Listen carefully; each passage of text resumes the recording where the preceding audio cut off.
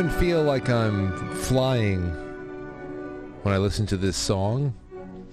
Flying around the world to all corners and edges.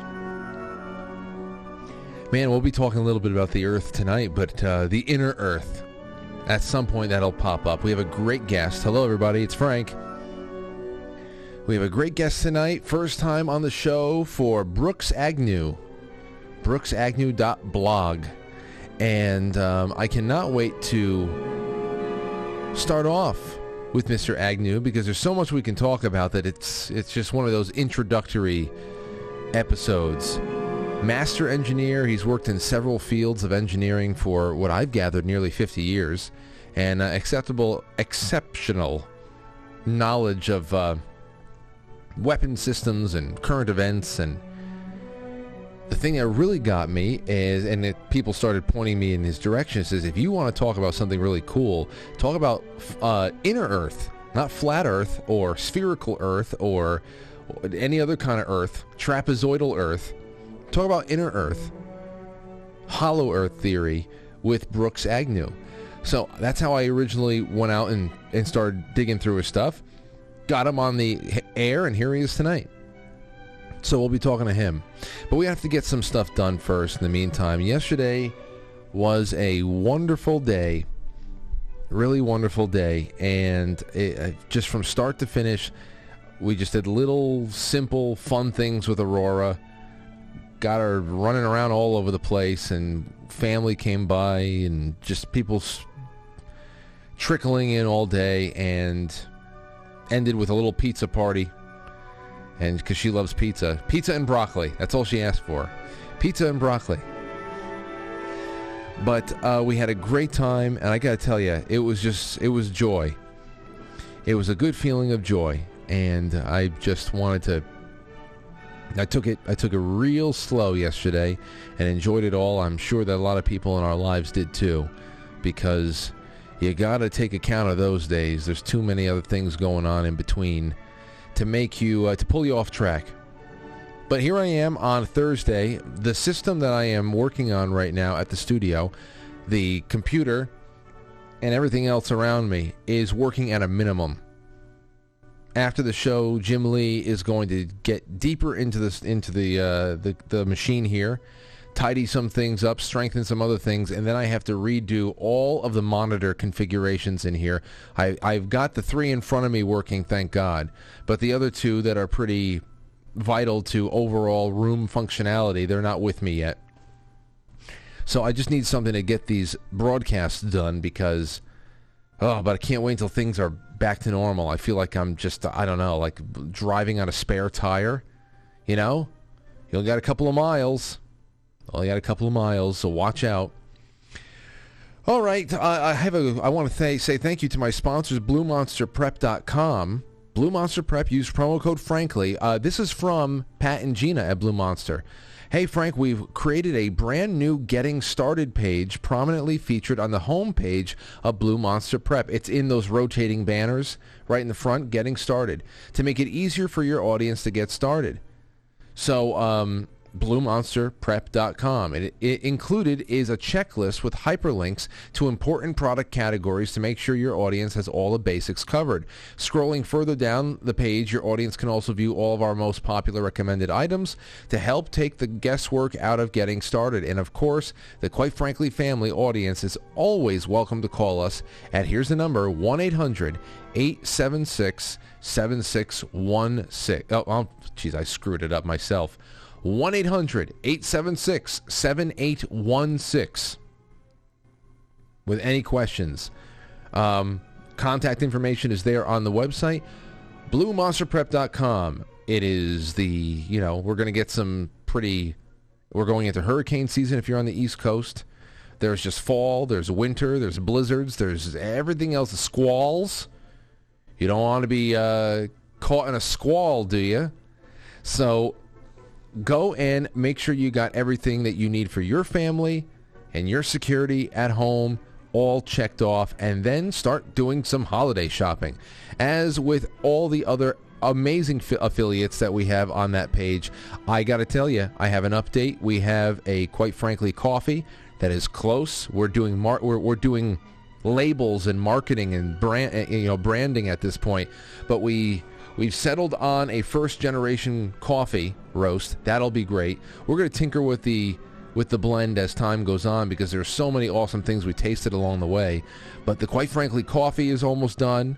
I even got in touch with Lefty's Cigars, and I said, "Hey, Blaze," I said, "what would you think about helping me design and craft a nice cigar just for, quite frankly, audience members? We can call it the Jester."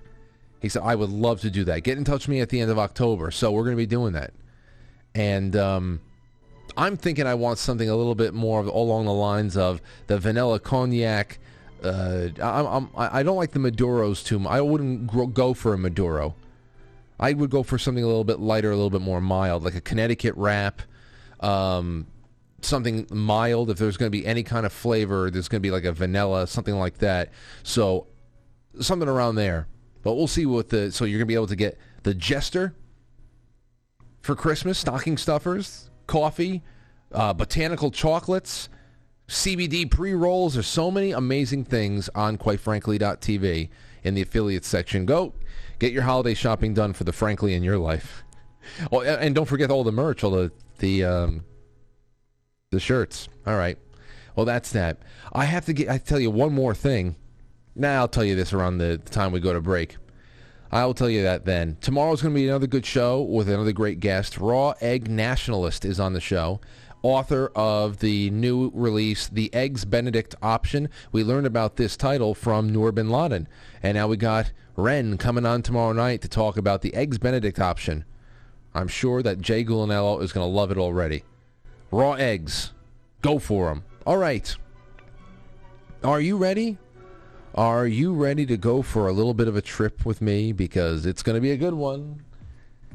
It's going to be a good one. Into the grab bag we go. Well, there's only like one grab bag we need to grab tonight. Well, two. Because I want to start off, again, with a little bit of this freak from South Carolina. This whiny voice bitch that I don't know why. I mean, New York is just broken. But when you have places like Utah and South Carolina that send people like Lindsey Graham and Mitt Romney to represent their states in the Senate, don't understand. If you're in South Carolina or Utah, you could send Patrick Henry to the Senate right now. But they send these little quizzling bitches to the Senate. Lindsey Graham's abortion bill creates turmoil for a GOP midterm strategy. Well, maybe it does, maybe it doesn't. I don't care about that. Obviously, the timing is absolutely amazing. But it's more so this. Lindsey Graham, if you didn't know about this, he went out and he wanted to propose, I guess, a Senate bill that aims to make all abortion after 15 weeks illegal in all 50 states. Now, putting the pie in the sky morality end of it, that everybody would like to see this go away altogether, abortion, the abomination of abortion go away altogether, especially how it's been exposed, what the nature behind it is, what the industrial incentives behind the harvesting and the meat grinding is. That all aside, what did Lindsey Graham just do, or was he attempting to do? What does the public messaging to all the nincompoops out there who already don't know their ass from their elbows when it comes to American civics take from this little stunt 2 months before a pretty important election? Well, after 50 or so years, you have the Supreme Court that finally course-corrected and said the federal government has absolutely no authority on issues like abortion. And then immediately, Lindsey Graham goes out there and I guess hints or asserts that the federal government does have a legislative role in abortion, where they can actually legislate something like this and limit all the states who are pro-abortion to never going beyond 15 weeks, which would then mean that if there is this kind of legislative power delegated to the Congress, which it is not, to restrict abortion, then the converse would be true. The opposite would be true, where in a Democrat-dominated or a pro-abortion-dominated Congress, they can pass legislation to make sure everybody needs to provide abortion until the day of the child's birth. So Lindsey Graham is doing a lot more than, lighting a fire and giving a little bit more of a campaign issue to Democrats to go stump on when they're already in such bad position, despite what all the fake polls and what all the fake headlines about sudden shifts in momentum are all about. Lindsey Graham is a piece of shit. A piece of shit. And if you ever see him in public, tell him I said so. Hey, Lindsey, you're a piece of shit. That's all you got to say. Don't throw anything at him, nothing. Just let him know he's a piece of shit. So after 50 years of hoping that the lines, the lines in the sand would be redrawn so that at least each individual state would have their own moral compass in their hands, Lindsey Graham goes out there, and some stupid people out there might think that this is a good idea. That it's, that's actually a really moral thing. Good for him. No, it's not. No, it's not. It doesn't do anything. We want separation of states. We want to distance ourselves from each other. That's what we want. There is no authority for this. So what this creates as far as a talking point in an election, it's really secondary to what he's trying to assert. This is how people like Lindsey Graham, who is a progressive, they're all progressives. They either pretend to be anti or pro on any number of issues because regardless of what they want to pass in the affirmative or in the opposite direction, it all affirms that government has a place on the issue. And 99% of the times, it does not. Unless we're talking about something that's going on at the post office, the federal government should be a neutered little nothing.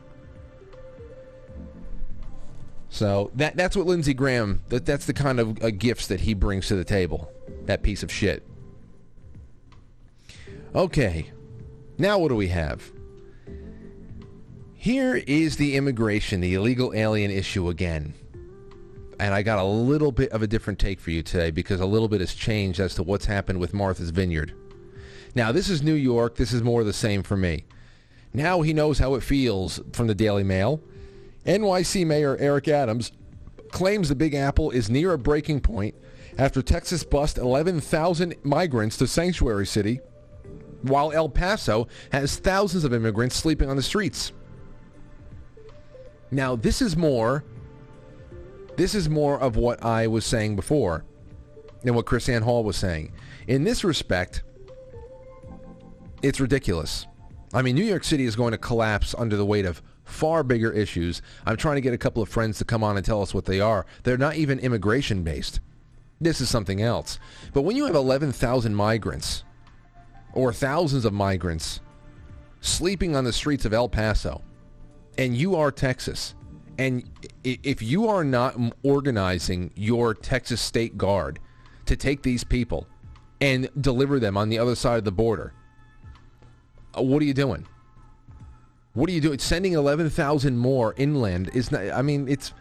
Some of you think that this game is sustainable and good. Now, if you're in the business of Cloward Piven and you want to see the entire country collapse as quickly as possible, I understand your aim, and at least it checks out logically given your motivations. But this means this is just ridiculous.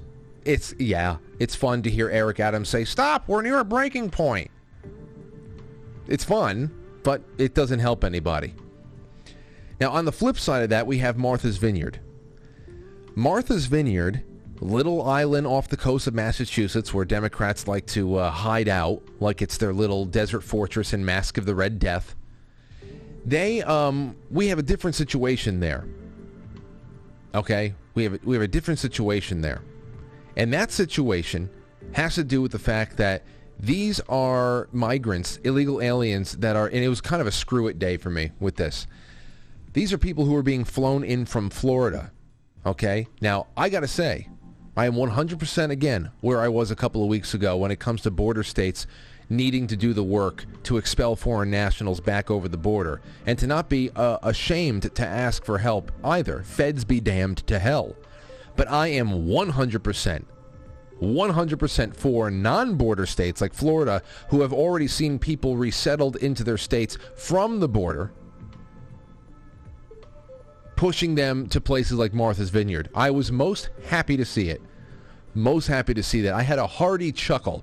I had especially a big chuckle when I heard locals that were on tape in Martha's Vineyard announce that they had no place to put 50 people. 50 illegal aliens that showed up in Martha's Vineyard, and locals were like, we don't know where to put them. They have to go somewhere else. I live in a village, I will keep saying it, I live in a village that has been decimated over the last 25 years. My village is 2 square miles. The official population, I had to go get it because you're going to laugh at this. The official population, listen to this, in 2017 in my village was 29,623 people. I promise you, there is at least 65,000 people in this village. At least. The best thing is that if I go to the 2020 population, I guess based on the census, the 2020 population in this town went down about 400 people to 29,210. So we supposedly have 400 less people in this town. We have 400 less American citizen taxpayers in this town. Oh, they all pay taxes. Yeah, I know. They pay 5-cent sales tax on their Wonder Bread. I understand. Great. But 400 less taxpayers here. That's about it. So I laugh when I hear these wine-swilling ninnies in Martha's Vineyard say, we can't handle 50 people. We have tens of thousands. Tens of thousands. Now, let's go to documentary filmmaker Ken Burns promoting some Holocaust film that he's a part of, I guess. So guess what startling connections are going to be made as he talks to guest hosts on CNN. Listen to this. This is history. All of your documentaries are about history. Yeah. But all of them also make you think about where we are now. And we woke up to the news this morning that Governor Ron DeSantis of Florida sent 2 plane loads of migrants to Martha's Vineyard off the coast of Massachusetts, including kids and whatnot. And I'm not saying this is not a one-for-one. This is not a parallel here in any way. No, it's not a parallel to the Holocaust in any way, but let's go there anyhow. But it does address some of the same themes. Some of the same themes of the Holocaust. It has trappings of Holocaust. You know, it has all the trappings of a Holocaust, but not exactly there. We haven't gone full-on crematorium yet. Better part of this documentary. Well, it's the abstraction of human life. It's basically saying that you can use a human life that is as valuable as yours or mine or Lynn's, and to put it in a position of becoming a political pawn in somebody's authoritarian game. This is the coming straight out of the authoritarian playbook. This is Ken Burns. Now, I love still to this day, and it'll always be good. The baseball, Ken Burns baseball, amazing. Some aspects of Ken Burns Civil War, amazing. I love the imagery. I love Shelby Foote. But this is the problem here with culture and with history. These are the people telling stories. These are the people who are telling our stories. You know how twisted what he just said is right there? Now, ignore an incredible take. Ignore the reducing of people to political pawns at the point of the border, which is completely in the hands of the people he votes for and everybody at that fucking network votes for. The crimes against humanity that are necessary to even get those women, children, and men to the border, the child rape, the murder, the drug trafficking, the negligent homicide, all of that to get people to that border, when it's very simple to de-incentivize all of those caravans. Very simple to de-incentivize it. We've been ringing the dinner bell for years because they are being used as a pawn to overload the system and to create a permanent dependent underclass of hopefully one day legalized voters. That's what they're trying to do. And that is to effectively wipe out the sovereignty and the national civic culture of the United States once and for all, and meld it into the big global bullshit that they're making here. This is Ken Burns. These are the people they look to tell the stories of our times. And he skipped over that entire part, how they even got here. No, instead, he focuses on the first-class flights they were getting to secret Democrat hideaways on Martha's Vineyard. The food scraps, if they are given food scraps, which you know that they won't be, the food scraps that they would eat in Martha's Vineyard over the next few days alone is going to be better than anything they ever smelled in Guatemala. The nerve that they have to make these statements. They've been flying thousands of people into Westchester Airport at 3 o'clock in the morning under cover of darkness for the last year and a half. But what a cruel stunt this is to fly these people to Obama's Fortress of Solitude. What a cruel stunt. These are the worst type of bougie hypocrites you can imagine, okay? These are the people who put the no person is illegal, science is real, love is love nonsense signs in front of their houses in places like Backroads, Greenwich. They stick the signs right there in the roadside flower beds outside, on the outside of their fences and 7-foot tall stone walls. That's where they put it because no one's going to bother them out there. That's just so they can virtue signal to their other idiots, rich nonsense idiots. These pinko progressives. They are in the business of dehumanizing people. You want to talk about reducing people into pawns. They are in the business of dehumanizing people, period. The open border, as far as it comes to open border, middle-class pinko do-gooders, they are responsible for it all. They're essentially responsible for and they are essentially, I would say, responsible for the resentment that people feel when once quiet towns start turning into favelas. That's it. Here's your case in point. Case in point. This is from the Post-Millennial, reporting on some more craziness coming out of San Francisco, which can only come from one source, because who has a say in any matter out there in San Francisco? San Francisco Bicycle Coalition says not to call police about stolen bikes because it hurts black and brown people. San Francisco crime has skyrocketed since 2020, and bike theft has grown into an epidemic in the Golden City. In response, the San Francisco Bike Coalition wrote on their considerations sections of their website that victims of bike theft should reconsider calling the police, as black and brown people could be harmed from the interaction, which means black and brown people are responsible for most of the bike thefts out there, but they should not be held accountable because they're black and brown? Do they think that... And now you think about this.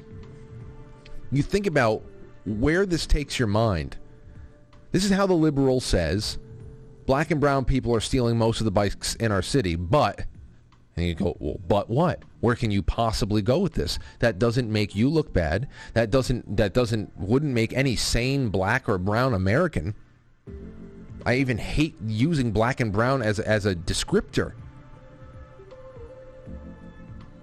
That wouldn't make any sane black or brown American say, wait a second, they just committed a crime. Why aren't you putting them in jail?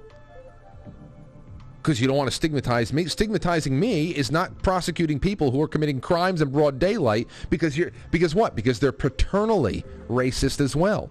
Where do you go next with that idea? We're embarrassed for them, or deny that they're doing it, that somebody else is stealing the bikes, but you know, it's just that the police are so racist they're going to go hunt down black and brown people, or better yet, say they don't know any better. Like, where do you go? How much more racist and coddling can a group of people get before something changes? And this is baked into everything. This is part of the war. This is part of the war. When people say, oh man, the Civil War, I don't know, Civil War this, Civil War that. This is it. This is what the next Civil War is going to look like, more of. I mean, violence and murder rates are going up in the country as well. That's what it's going to look like. South African-style unrest, especially in big cities. Everything else is psychological warfare. Warfare in the classrooms. Warfare in science. You're going to see STEM. I'm going to play something for you that I want Brooks Agnew to comment on. But this only ever makes everything worse, including, once again, public resentment and suspicion. It's the same with illegal aliens and illegal immigration. It's the same with affirmative action, which is no longer necessary in this country. No one can stand on their own 2 feet in this country, especially if they're a ethnic minority, without a Democrat holding you up from under both of your shoulders, it seems. Everything is racist to them. If they didn't have it, they'd be nothing. It's just so incredible. The destruction they've been allowed to cause. Incredible. All right, we're going to be right back. I want to play this clip before we call up Brooks, and I hope that you have enjoyed yourself thus far. Thank you for letting me vent a little bit. I will see you on the other side of the intro. Don't go anywhere. This is Max N. Caparato at 12,060 feet. You can get as high as I am by watching the Quite Frankly podcast.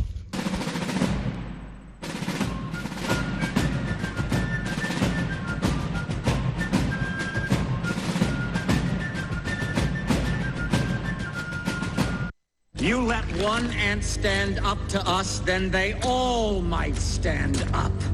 Those puny little ants outnumber us 100 to 1. And if they ever figure that out, there goes our way of life. It's not about food. It's about keeping those ants in line. That's why we're going back.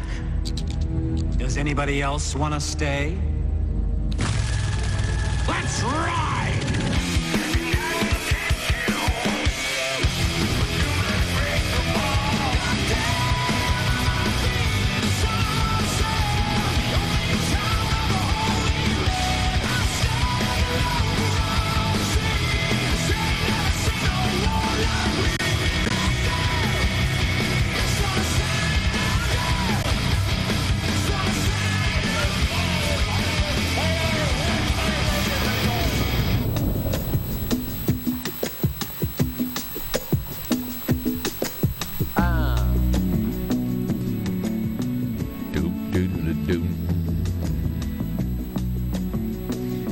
It's just incredible.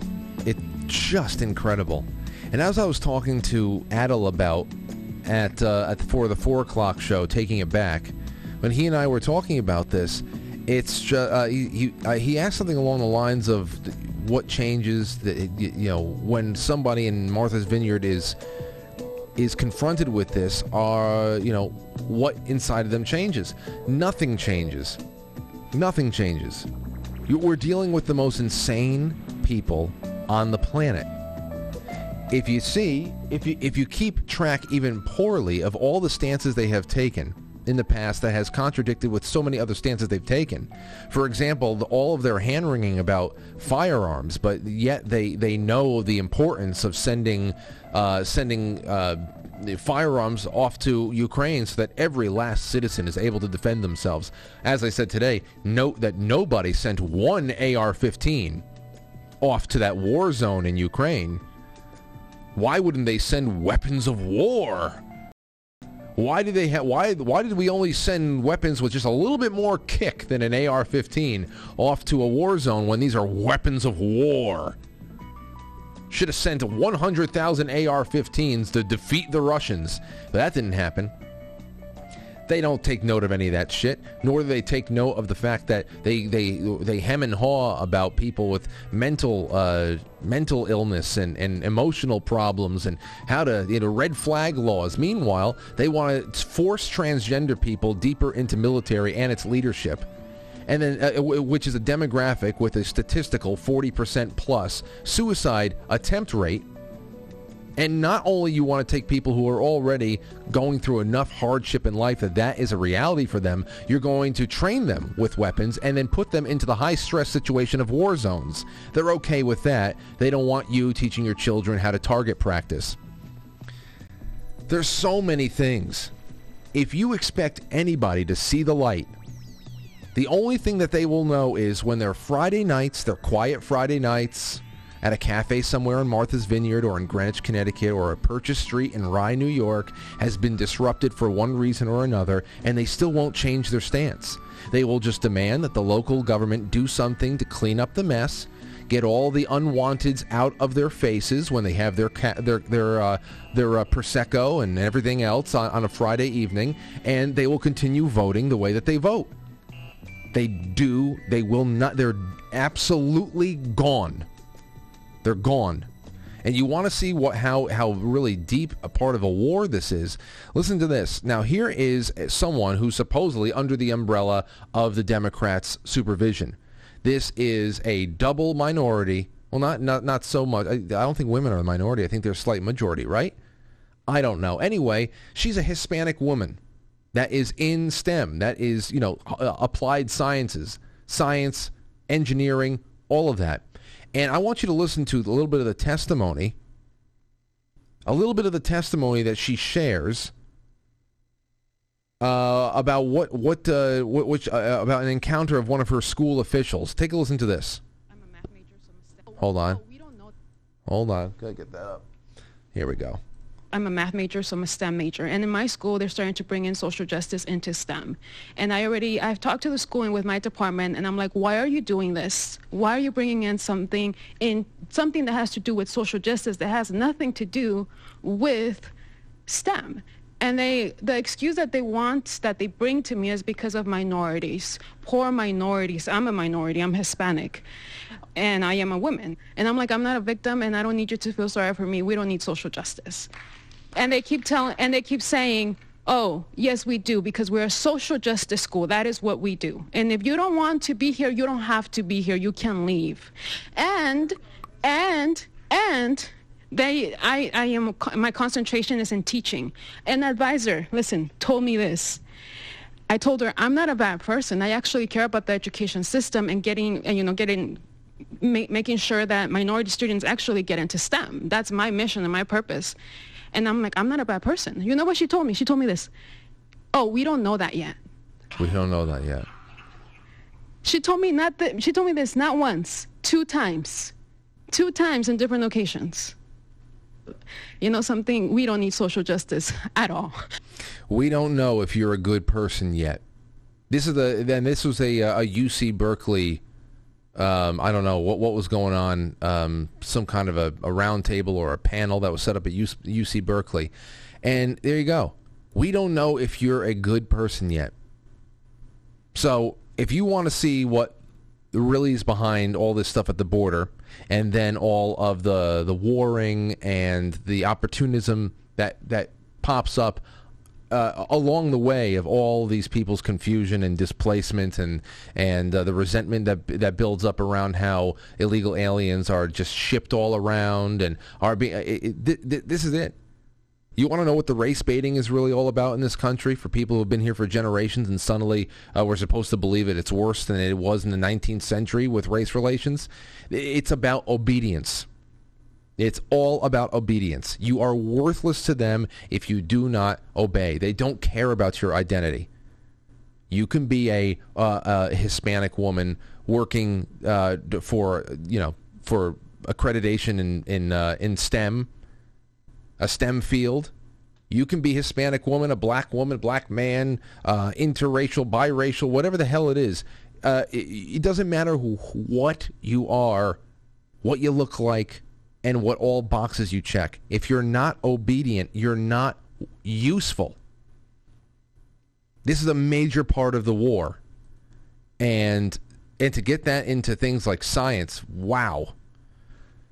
Wowee, man. That's at UC. Well, I mean, we've seen so much come out of UC Berkeley. We've seen so much come out of UC Berkeley over the last couple of years. I don't know, especially the last 5 to 7. 2015 to 2017, this started getting especially bad. But yeah. Well, our guest tonight, who I hope is about to jump into the Zoom at any moment here. We're going to go take trips all over the place, but he may have some thoughts on STEM, especially the political correctness that has found its way into the STEM field. He's been a professional and accomplished author in that field for a long time, but after that we're going to be jumping down some rabbit holes together, namely the hole that brings us to the interior of the Earth itself. Now, I don't know how to get there.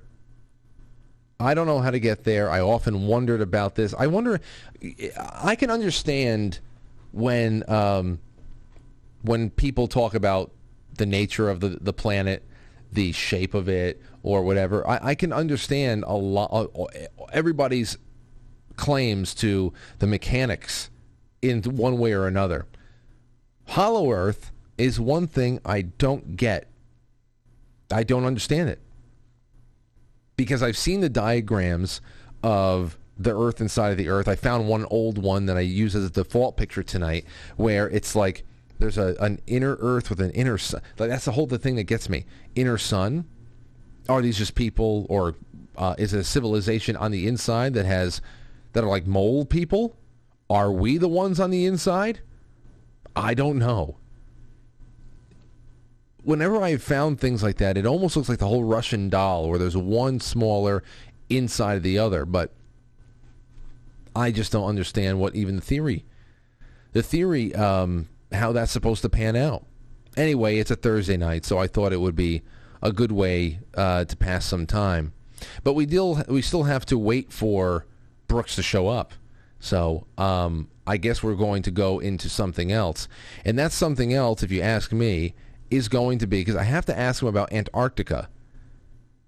I got to ask him about that, or else what are we doing here? Now, the thing I was curious about revisiting is the whole story about Admiral Byrd and Operation High Jump, which I saw Sam Tripoli brought up on the Joe Rogan show weeks and weeks ago, and I supposedly, I hope that I have Sam coming back on September 23rd. Sometimes it's hard to keep him confirmed, so I'm holding out hope that he is.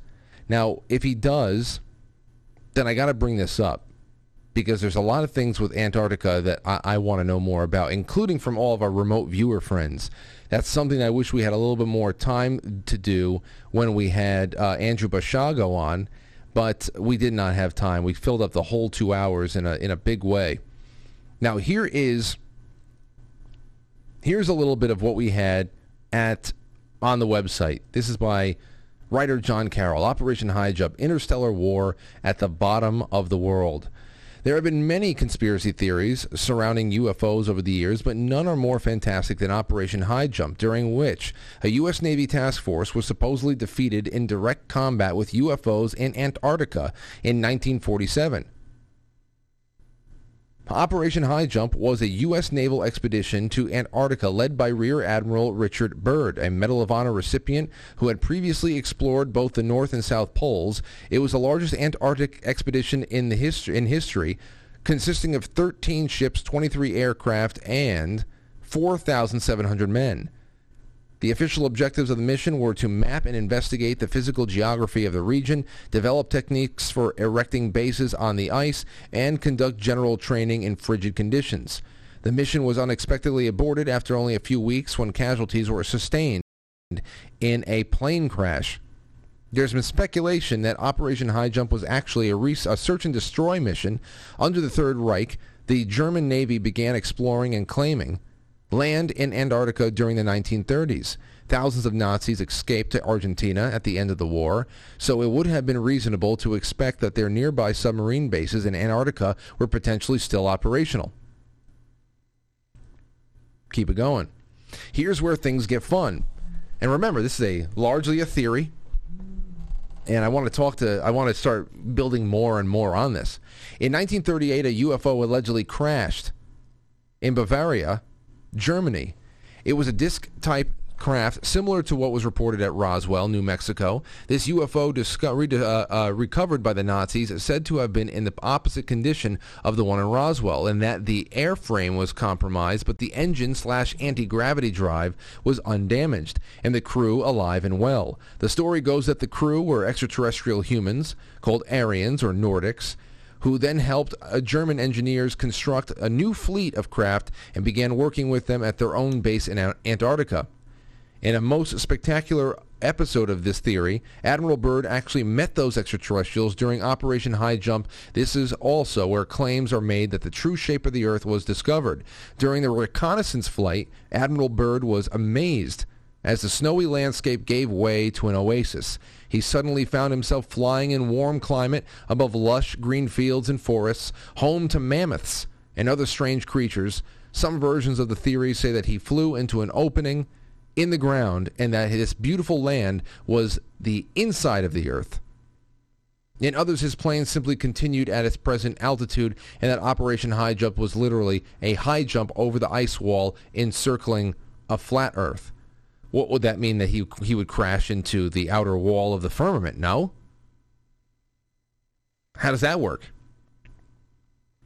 Anyway, upon meeting the extraterrestrial delegation, Admiral Byrd was informed that the proliferation of atomic weapons must be halted because the Earth itself was now at risk of being destroyed in the next war. However, the powers steering the U.S. government certainly had no interest in disarming, and Admiral Byrd had his orders. After the diplomatic effort failed, the theory says that an element of flying saucers launched an attack against Byrd's forces. They emerged from the water, flying at lightning speed and maneuvering in different directions on a dime. They shot down several fighter aircraft and sank 3 ships in an engagement that lasted about 20 minutes. The task force then retreated and limped its way back north. The battle in Antarctica started what would become the standoff between extraterrestrials and a cabal, which had solidified its power over Earth's governments in the aftermath of World War II. Soviet spies and captured Nazi scientists helped the USSR match the atomic capabilities of the U.S. in 1949, worsening the situation. But some people believe that the widely reported UFO sightings over Washington in 1952 was related to the geopolitical struggle with the extraterrestrials, who, they argue, were conducting a show of force as a warning against the use of weapons of mass destruction. Now, that in itself, and there's true headlines all over the place from that in 1952. That is how we opened up the show. That's how we opened up the show with Andrew Bashago. And we have to go back there, too, because, again, I want to ask him about Antarctica and the shape of the Earth, and that'll be another fun Saturday night show. I assure you of that. But without further ado, let's go over to Brooks Agnew, who is joining us for the first time here at around 7:35 p.m. on the East Coast. Brooks, how you doing? I am doing great. How are you, sir? Oh, it's wonderful to have you on. I'm so happy that members of my audience turned me on to your work. I know that this is going to be a fun talk with you. Yeah, it's going to be fun. I watch you all the time. Wow. Well, I don't know. I knew I had a little bit of time because you were running just a tad bit late, so I filled it up by grabbing. Now, first I want to ask you about a pointed question about STEM and politics in STEM. And I know that we can go so many different directions, but since it's your first time on, I also wanted to put a little bit more of a fun spin on what we're going to talk about with Hollow Earth by bringing up Admiral Byrd and Operation High Jump, those wonderful stories. We'll get to that in a second, though. Let me ask you about this, because I just played the video of this young woman. She's a Hispanic woman, American. She's in STEM fields. I think this was at a UC Berkeley, Q&A, some kind of a panel. And she was talking about how she does not want social justice, that she does not believe that any ethnic, American of ethnic, foreign ethnic background needs to have their hands held or anything like that, and that coming from her superiors, her counselors, and anybody else in the upper echelons of the school she's in, she was told in so many ways that, we'll figure it. We are a social justice school. This is a part of STEM now, and we will be the deciders of whether or not you are a good person. So I'd love to, as somebody who's been doing the work that you've been doing for, as you said, nearly 50 years, I want to hear what you think.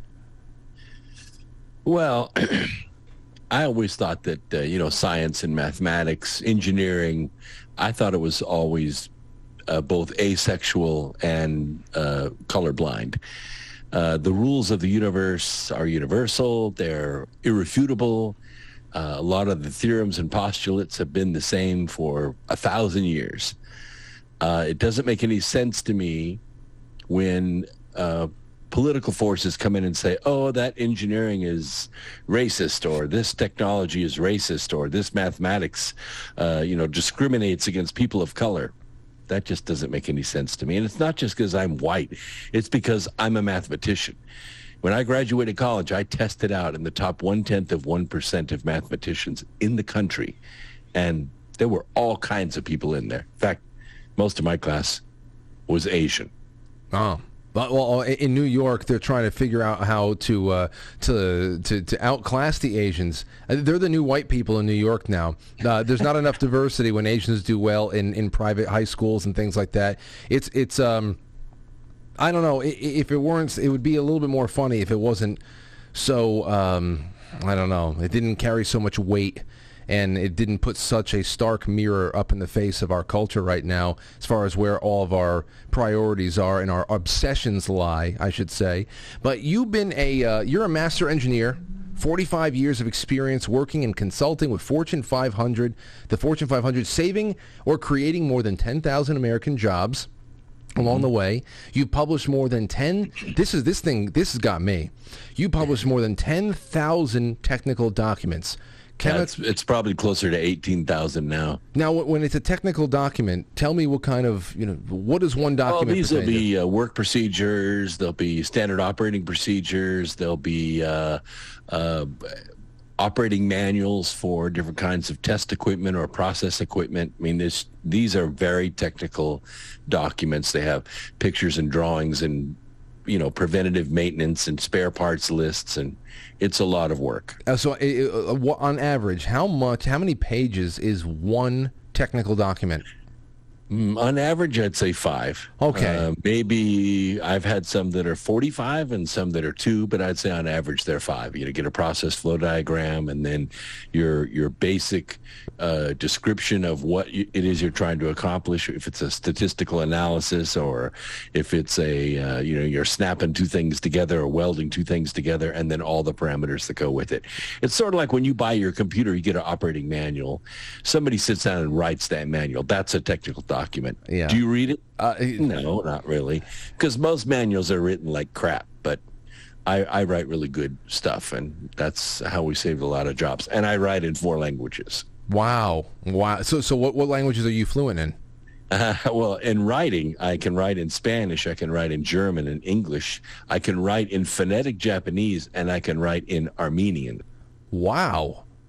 Damn, Brooks. I see. These are things I have not picked up with you yet, and I'll tell you something else. I'm looking at this from a high school standpoint. When somebody assigns an essay at the end of class, everything is about page count, word count. When you say 5 on average, but sometimes up to 45 for one of these documents, the first thing I think is, okay, 18,000 times 5. Oh my gosh. Oh, it's a lot. Plus, I have 12 books in print, too, so that's a lot of published work. So with 12 books in print, I say chemical, mechanical, electrical, and quality engineering master, 7-time Amazon best-selling author, and you are a radio show host of America Free Radio. So in your show, tell us a little bit about what you are talking about every night, and because I know that current events and weapon systems and the state of the world is a big part of what you do as well. I try to approach things from a scientific point of view. So we go into like economic science. A lot of people want to understand why the economy is the way that it is and what can be done to fix it.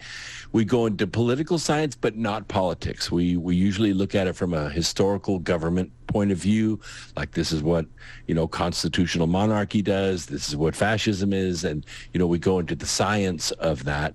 And then, it informs people. It lets people know how to look through the rhetoric and how to not fall for, some of the marketing that's being done by one party or the other. That sounds like something, especially that I know that you go down the Hollow Earth rabbit hole. Yeah. It makes me feel really like this is the type of a show I like, where I know I'm getting a little bit of history, a little bit of current events, but you're not afraid to go into other places. Now, we're going to talk Hollow Earth tonight, but do you get into anything else that is considered, outer limits or supernatural, paranormal even? Well, maybe a couple things. I remember in 97, I was approached by the congresswoman from Alaska, Jean Manning, about a weapon system that had been built on the north slope of Alaska called HAARP, the High Frequency Active Auroral Research Program. So I got a hold of Bernard Eastland, who's the guy that filed the 7 patents, and we spent about 2 weeks going over stuff. And I realized, because for my own research, and this is the reason that they contacted me, because I had developed a system for oil and gas exploration in the early 80s. And they contacted me about it, and I asked them, what is the frequency base that you're using to make these ionospheric heaters? And they told me. And I said, no, you cannot use those frequencies because they're dangerous. And once I started getting into the design and the function of HAARP and the power of it, I realized what they were doing with it. Well, I did actually 3 documentaries on that weapon system. So based on what you all the personal work that you did, obviously 3 documentaries worth. I have not seen any of them, but I intend to start chipping away at that. What are some of the banner points that you would leave with people that have only heard legends of HAARP, the weather manipulation, strange roaring sounds from the woods? I mean, we hear all of the Sasquatchy kind of legends about HAARP, but what are some of the real world red flag things that you would say about what you discovered? Well, the main things, the reason HAARP was developed was to make use of the large amount of natural gas that they discovered on the North Slope of Alaska. It wasn't piped anywhere, so they used it to make electricity locally for that ionospheric heater, and they jacked it up to about 1.2 billion watts. Now, what does it do? It heats up the ionosphere and pushes it out into space to do 2 things. Number 1 is to shape it so they can bounce radio waves off it and aim them where they want to aim them, so they can communicate with submarines, privately. And the other is what's called Earth tomography. This is an ability to kind of radio scan the Earth. And once HAARP became operational, and then there were others built like off the coast of Southern California, and I think there are 27 operational HAARPs now in the world. This is how all of the large oil and gas deposits were found. The ones in North Dakota, the ones in Crimea, they were all found with HAARP because it can look very deep and it can look at contrasting substrata using these radio waves. The issue is that the wavelengths can actually resonate with stress in the ground and trigger an earthquake.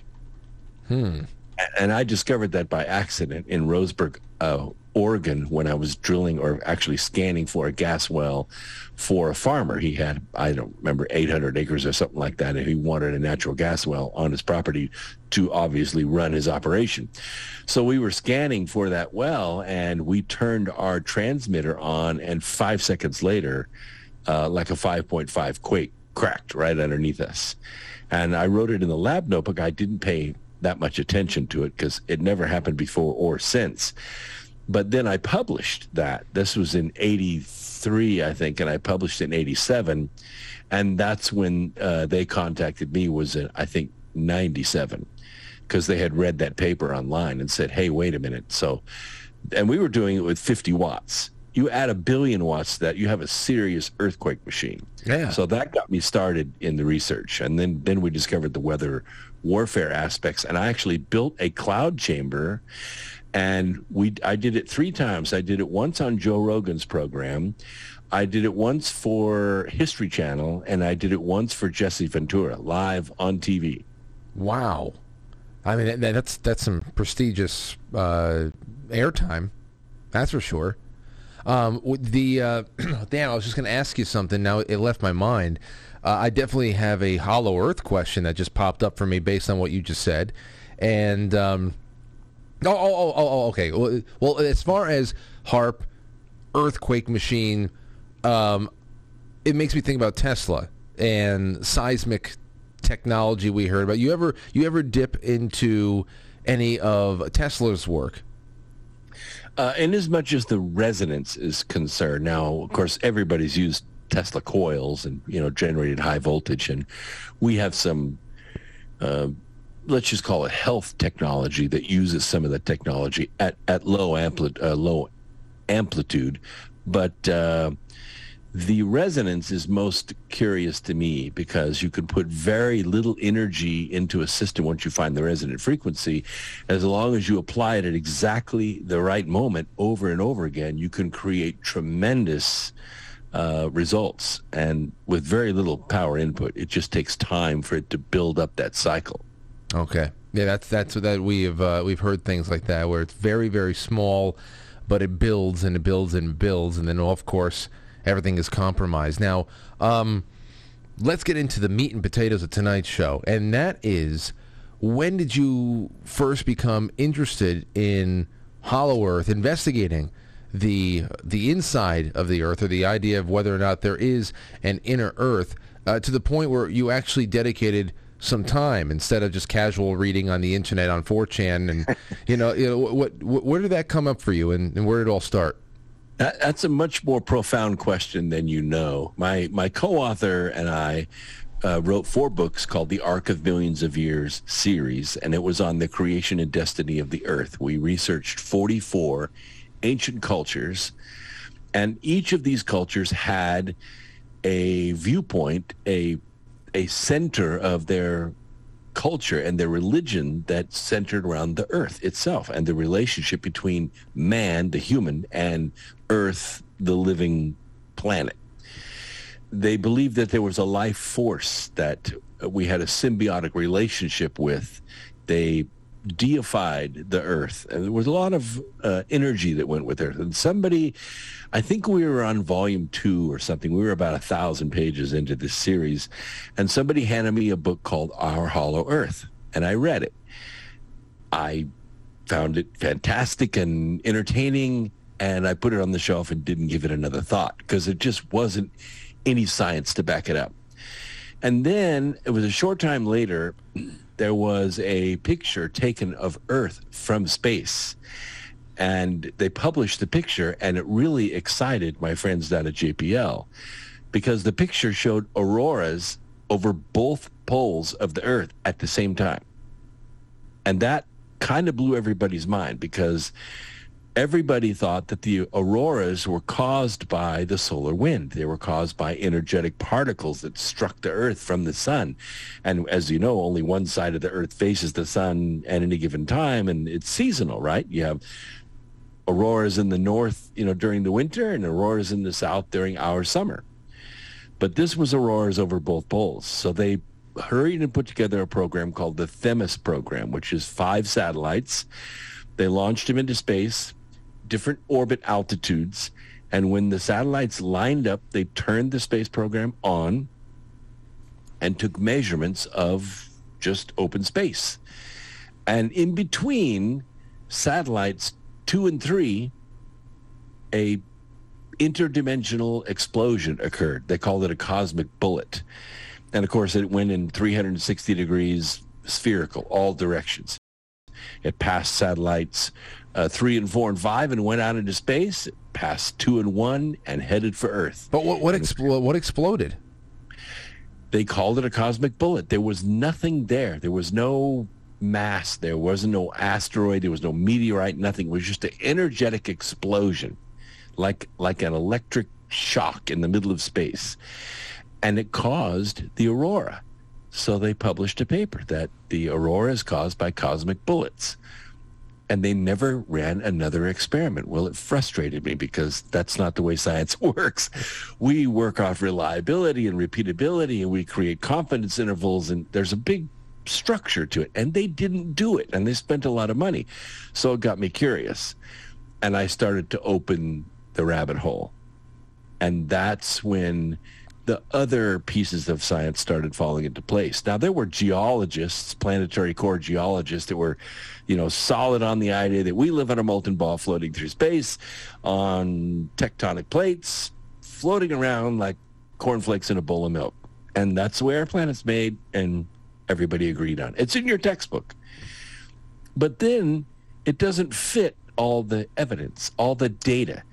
For instance, in 2006, Dr. Y. Sessions at Washington University, very prestigious, took his grad students, who were basically working for pizza, and said, here's 600,000 seismograms. These are printouts from earthquakes. We want you to feed them into the computer from all over the world, and let's see what we get. So by the time they crunched the data, it revealed an ocean the size of the Arctic Ocean underneath the crust, underneath the Atlantic Ocean.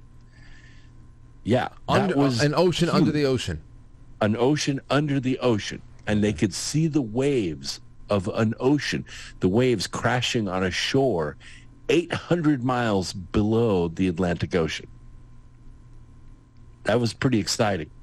That's when I said, wait a minute, if there's water and there's space, there's probably life.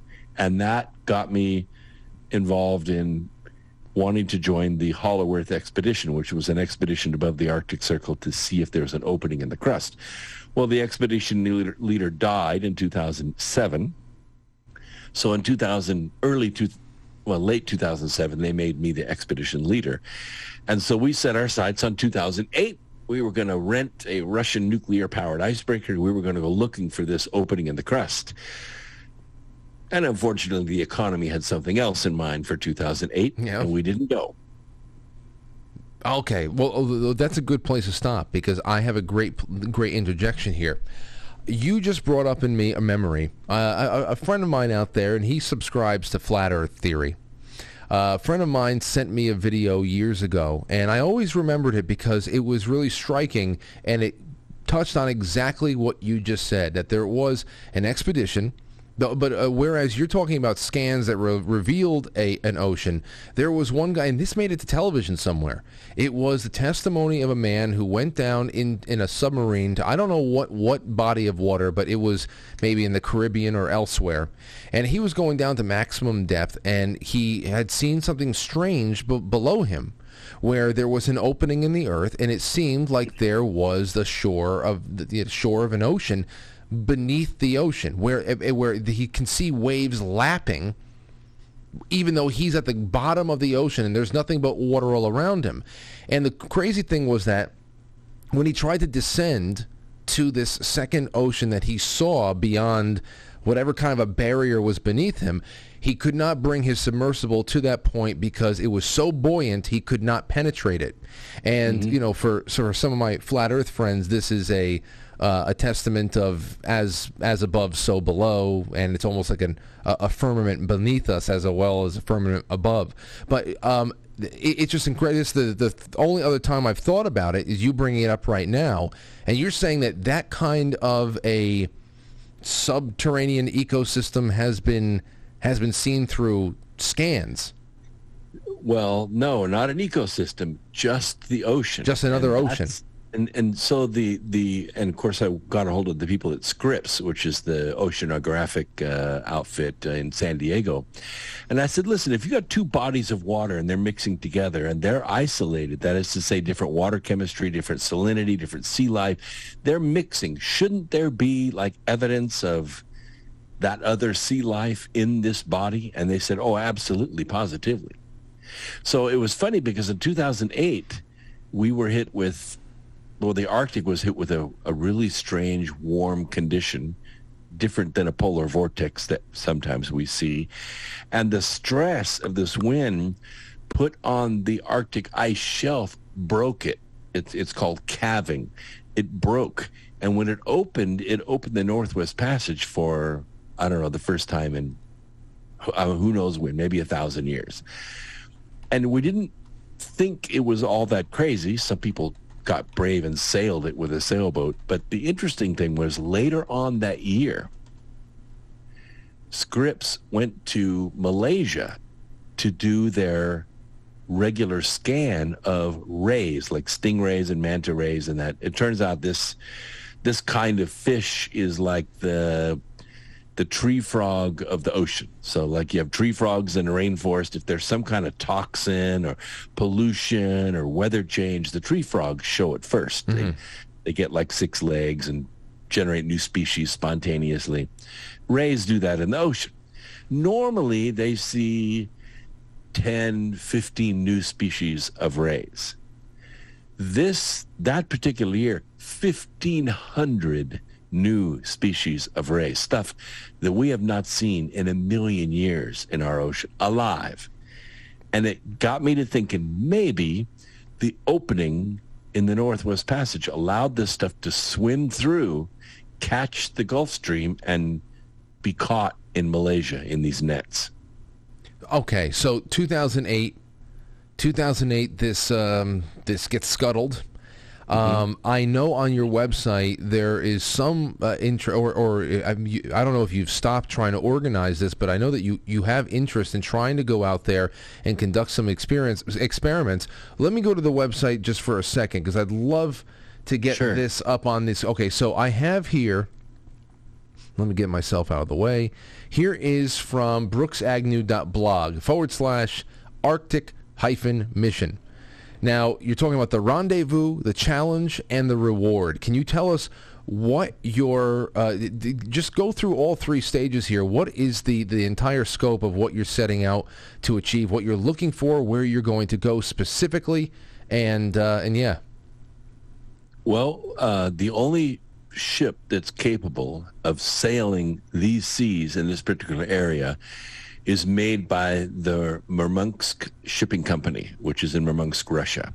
These are nuclear-powered icebreakers. They're notorious for their ability to break ice in the Arctic and Antarctic.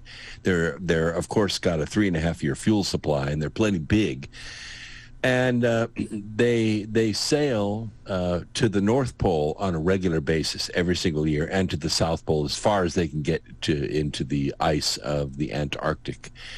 And they do rescue missions all the time. So we're going to charter one of these ships, which can carry 125 passengers. It has about 150 crew. And we had plotted a map based upon historical data going back to the 1800s all the way to now, to where we think this opening might be. The only way to get there is with this ship. We tried all kinds of other ways. We tried plotting it by air. We tried, no one would fly below 11,000 feet, which would have been useless because it's totally covered with clouds all the time. You have to go there by sea. So, of course, the issue is that it's Russian, and you can't even buy Russian dressing right now. Not right now, no. Like the Russian icebreaker. So there have been various challenges. We think that, well, we went to Discovery Channel and we went to Branson and other big, ticket buyers of this kind of documentary, but we couldn't make a deal with them. They either didn't want to do it, or they wanted to animate it, or they wanted all the data and then they would release it at their whim. And I said, no, we've got to go public with everything. Everybody's got to see everything we see. So we decided to do it as a crowdfunding, and you know this, you're in the business, but if you try to do crowdfunding on a project this size, it's about $3.5 million. You're talking $60,000, maybe $75,000 just for the first GoFundMe campaign, or whatever you're going to give, send, go, or it takes about $60,000 to $75,000 to run it, because unless you have your own 5 million email addresses to go with, which we don't. So that's where we're at, is that point, and we're serious about it. It's the last piece of the puzzle. We've been everywhere else. We've been to the Antarctic. We've been to Mexico. We've been to Canada. We've been to China. We've been to Japan. We've been to Egypt. We've explored every nook and cranny that we can all over the world, except for above the Arctic Circle. That's the last piece. See, and so I guess aside from what you have seen over the years to make you want to go on this adventure and find out more, as you've said before, you're devoted to the scientific method, so speculation really isn't something that you do a lot of. But you must have heard legendary stories like that of Admiral Byrd in Antarctica, where not only there was fabled Nazi UFO battles down there, but legends of Byrd finding what could be described as the entrance to the interior of the planet, or if not the interior of the planet, something that revealed that the planet is it may be 10 times larger, like there's lost continents, anything. And it made me think about I guess the major sticking point about Hollow Earth, because all these theories make me feel really cozy, because it's just, hell, I love mysteries. I love Indiana Jones pursuits and all that stuff. Oh, yeah. Man, imagine finding something that has just been lost for so long. I mean, hell. But I want to know what the mechanics of an inner Earth even look like, because you need are they just mole people who live in the dark? Is there an inner sun, as people say? How does that even work? I don't get it. Well, let's just talk about what we do know from instrumental analysis that we've already done, or that the team has already done. One is that we think the crust is about 850, maybe 900 miles thick. So that crustal body contains all the magma and all the tectonic plates, everything that we see, and both oceans. So it's hugely massive, a tremendous amount of mass and magnetic field in the crust. Then there's a gap, and we think that that gap is about 1,000 miles. It's a long way to the core. And when you get to the core, this has been measured twice. And that's good, because remember I talked about reliable and repeatable. Well, we had measurements in Japan, and then we had measurements at Carnegie Science. And the Carnegie Science ones really fascinated me, because when we started to take spectrographic measurements of the frequency coming off the core, because obviously we can't drill to it, we were getting 2 spikes. Now, the one spike is very close to what iron should be. But the interesting thing was the second spike, and the other interesting thing is that that shift was a little bit off in frequency. And when it comes to spectrographic readings or frequency readings of atomic bonds, it has to be exact, like to the fraction of a nanometer. And the difference was temperature. So what Carnegie Science did is they created what's called a diamond anvil. I'll show you just a small sample, okay? A diamond anvil. And they cleaved it in half and separated it and put them on hydraulic rams. And then in between the diamond, they put a crucible and filled it with pure iron filings. And then they smashed it with the hydraulic rams to create the pressure that they think this core sits at inside the Earth. And then the key, they shot a laser through the diamond. And when they did, they were able to heat up that iron to the temperature of the sun, which is what was necessary to get the frequency to line up exactly. Which means that that iron is putting off a white light. It didn't explain the second hump, though. The second spike is what really threw people off for a while. And then it made sense. And this is why you need a cross-disciplinary scientific team like ours to pull all these pieces together, because these people don't talk to one another. One PhD does not tread on another PhD's territory. It just doesn't happen. The second spike is xenon. And the reason it made sense is we're missing a lot of xenon in our atmosphere. It's not there. It's in the water, but it's supposed to be in equal proportion in the air, but it's gone, and we don't know ever where it went. Now we know it's matrixed with the iron in the core, and that's the second hump. So now we know exactly, precisely what the core is made of. It is a solid iron crystal matrixed with xenon, and it sits at about 6,000 degrees C. Wow. Okay, so then here's my thing though. With something 6,000 degrees C, where would you even fit anything inside of the Earth that could be that close to something that hot and not be? Remember, it's 1,000 miles away, and it has air between the core and the crust, so it's quite possible. Quite possible. We're not talking about a thermonuclear explosion like the sun. We're just talking about a hot piece of metal. And heat dissipates with the square of the distance. Okay.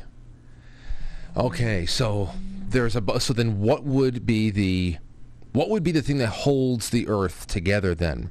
As far as you say, it's 1,000. If you have you have this core, we know it's light. We know where light and heat could come from theoretically. It's very dense, like 14, 15 grams per cubic centimeter, and it's spinning very fast. Then you have the crust, which is separate from that, and it's by nature of conservation of momentum, running slower. 24 hours to make a turn instead of maybe 12 hours or 13 hours. That counter rotation between these two metal bodies is what creates the magnetosphere around our planet. Every piece, geological, electromagnetic, even what we call Lagrange points, these are the distance between the sun and the earth. These are points of what we call gravity wells, where you're equidistant between the two gravitational bodies. So there's kind of a dip in the gravitational pull one way or the other, right? It's like a tug of war between the sun and the moon, or between the sun and earth. It's 1,200 kilometers off. We've measured a gazillion times. It's 1,200 kilometers off. It means Earth is hollow. Wow. Wow. I know the Lagrange point because recently the World Economic Forum suggested that they're going to send a massive bubble blanket the size of Brazil out to the Lagrange point to block the sun from hitting the Earth to cool the temperature of the planet.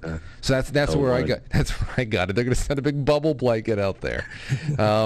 Okay, so then let me ask you this.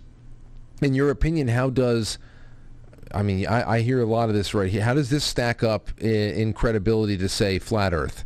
Have you looked into that at all or and compared? Well, of course. I'm a scientist. I don't not believe in anything. But I will tell you this. Like I said, there are postulates and axioms and rules of the universe that just don't break.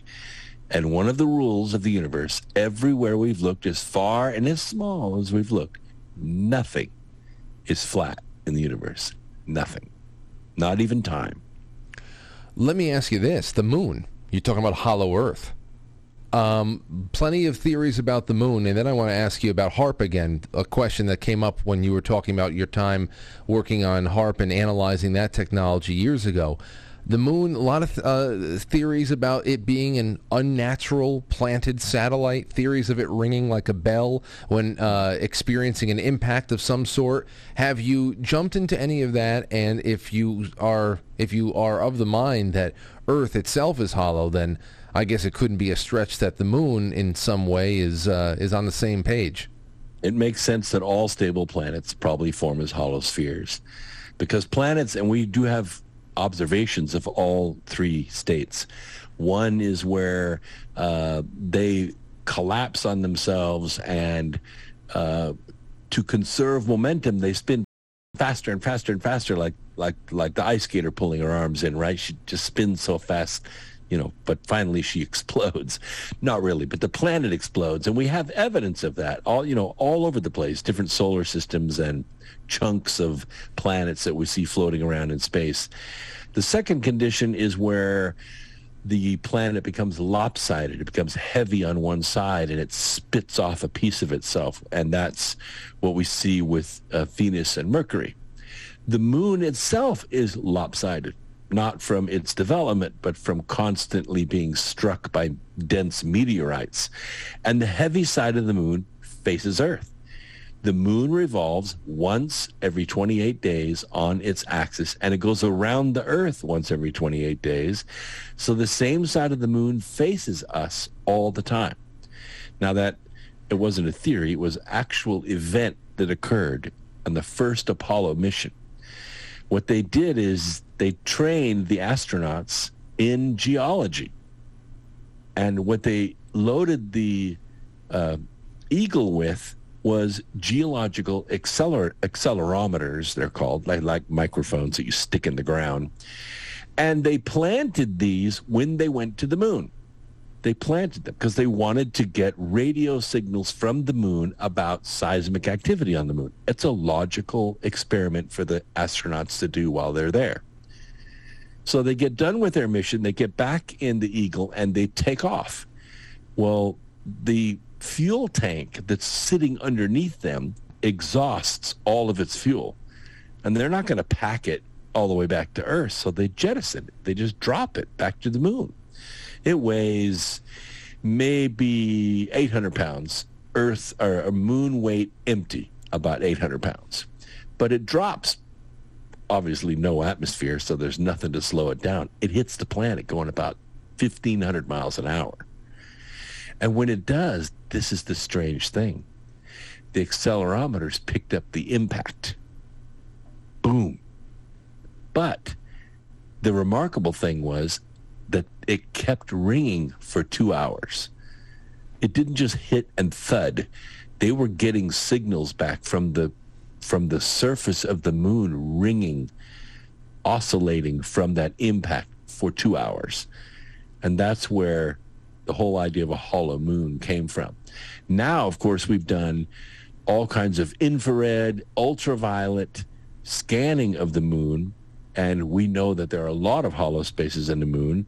There's one in Schrodinger's Basin, which is on the south pole of the moon, that is big enough to put New York City inside of, and all the buildings. And all this you believe is all a naturally occurring or forming entity in itself, or do you ever consider, people say it's a spy satellite, extraterrestrial? Yeah. Well, I consider everything, and I believe nothing. So if you ask me about do I believe the moon is hollow, no. But I'm very curious about it, and I'm most curious that we haven't been back since 1972, and it's about time, especially since there's a 10,000-year fuel supply sitting in one crater in Schrodinger's Basin. That interests me greatly. I'm sure it interests the Chinese as well. They photographed it. We're the ones that discovered it with the L-Cross mission, but it's there. Well, then let me ask you this last question about this, because I mean, I'd love to have you back, Brooks, many times and just talk about all types of stuff. HAARP, you said before this system set up in Alaska. We've all heard about it. It's very, very popular talk on all types of subjects. It comes up more than you know. And actually, you probably know. But you said that it was used, you could be able to go deep into the earth and find deposits of one thing or another and sure, conduct really, really deep experiments.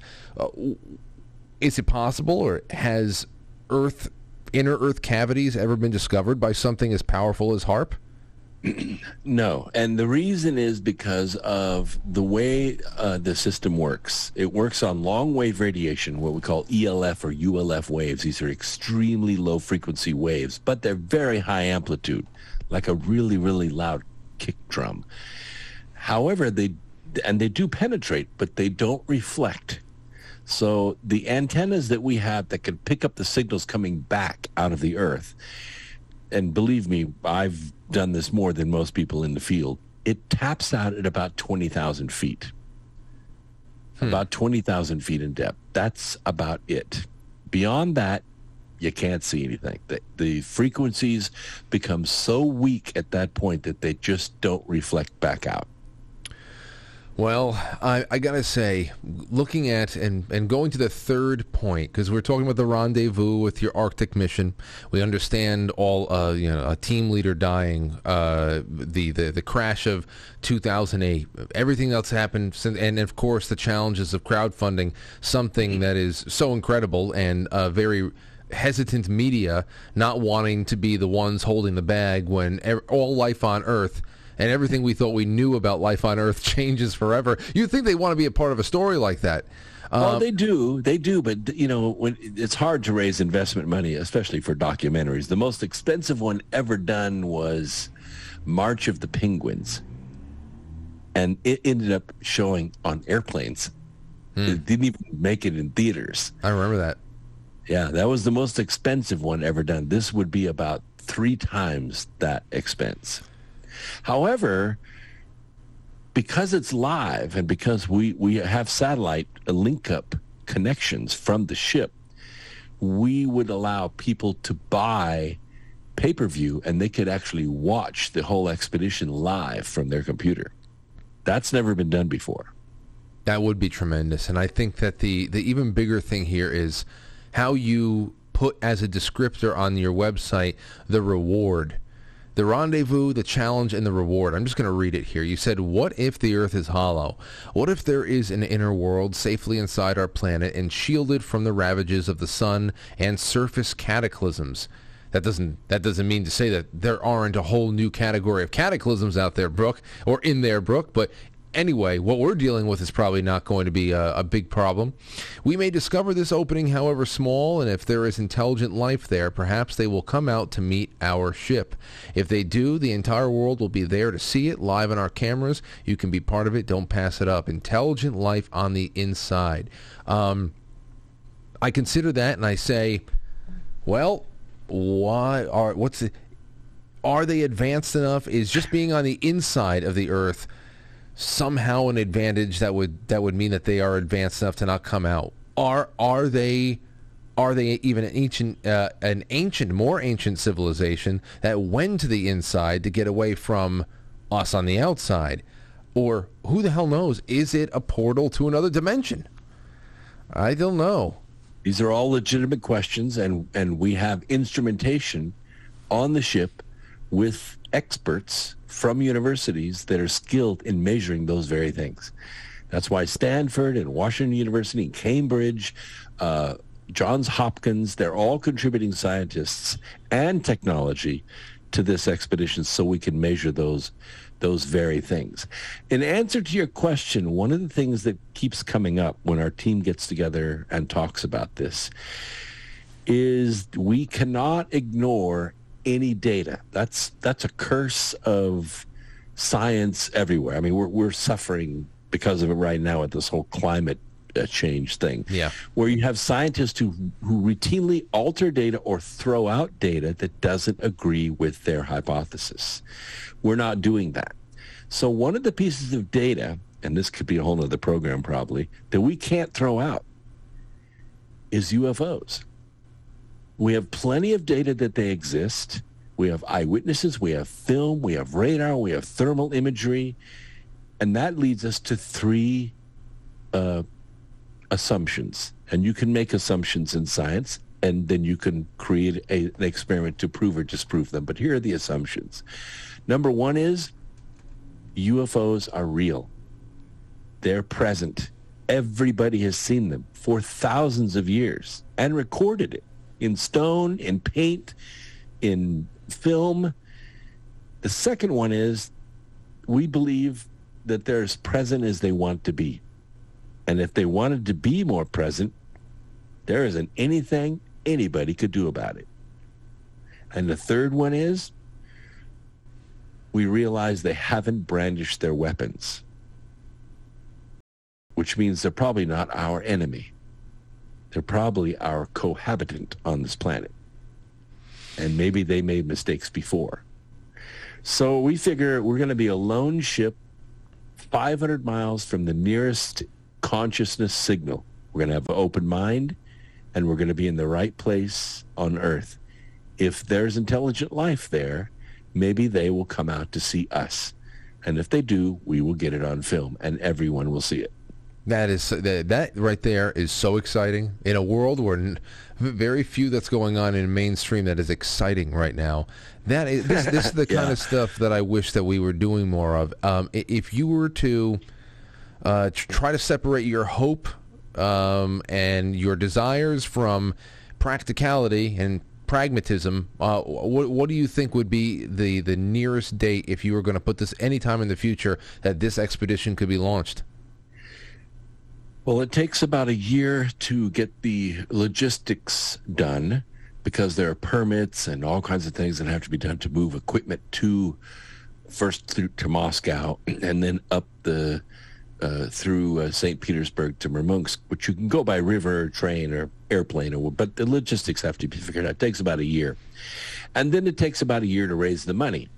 So we can overlap those things, and then there's only a 6-week window, because before that it's frozen, and after that it refreezes, and it refreezes so fast that you have a hard time getting out of there unless it's this ship. There have been lots of ships caught in that ice and destroyed. It freezes really, really fast. And right now, in 2022, the Arctic cap is thicker and larger than it's been since like 82. It's enormously impossible. formidable. Impossible. We only have 6 years left to live because of everything just collapsing and melting. This is impossible. Yeah. Well, that's what happens when a mathematician comes up against a meteorologist. The data shows exactly the opposite. The Earth has been cooling for about 45 years, and we are very, very close to tipping over and getting, if not a mini ice age, a serious ice age, which could push the farm belt between 100 and 300 miles toward the equator. Jeez. Can you imagine that? That means no wheat in Alberta. That wheat belt would drop all the way to Billings, Montana. Wow. Talk about migrant crisis. Yeah, and that's kind of funny because that's the skinny part of the planet around the equator. Yeah. Kind of hard to fit 8 billion people in that amount of land space. You said that. Wow. Okay. Well, you let me know. Well, first of all, at Brooks Agnew. Oh, you have a seat. You got a seat on the ship. Oh. So I can go out to Russia with you. Yeah. We had tickets to go. We went and we bought all of our tickets, and we had a small team that was going to do the preliminary dry run, and this was in spring of 2020. We were supposed to go, and of course all that got scuttled. We lost, I don't know how much money we lost. I forgot about it now, but all the train tickets and plane tickets and permits and passports and all that, we lost all that money. I bet you this is what would happen if I go with you, Brooks. I get on the ship, we meet up, we do all this stuff. We finally get out on the water, and like Ghidra is going to pop out from under the ice. Rodan, Mothra. Yeah, maybe. But this is a big boat. This is 450 feet long and 75,000 horsepower. This is a major ship. My gosh. I can't wait to get the updates on this. I can't wait to have you back. BrooksAgnew.blog. Is that the best place people can go to look? Yeah, it is. It is. Everything's coordinated there. My radio program, all my books and everything that I do, everything I publish is coordinated on that website. When do you go live? I'm live Wednesday nights and Sunday nights at 8 p.m. on all media. Everything. Rumble, Rockfin, DLive, Twitter, everything. Are you on TalkStream Live? Yes. Okay, because I think I've seen you listed there before. Anyway, I'm going to be listening a lot more often, and the next time you come on, we'll have a lot more to follow up on, but especially to talk about the UFO phenomenon. UFOs throughout history. As I said before, when I was buying you a little time because you were about 5 minutes behind, I went back into our native blog about Operation High Jump and how UFOs and Antarctica, the poles, and theories of inner Earth are inextricably linked together in many places. So I would love to do this with you again. And anything you want to leave us with, Brooks, this has been a fantastic time I've spent with you.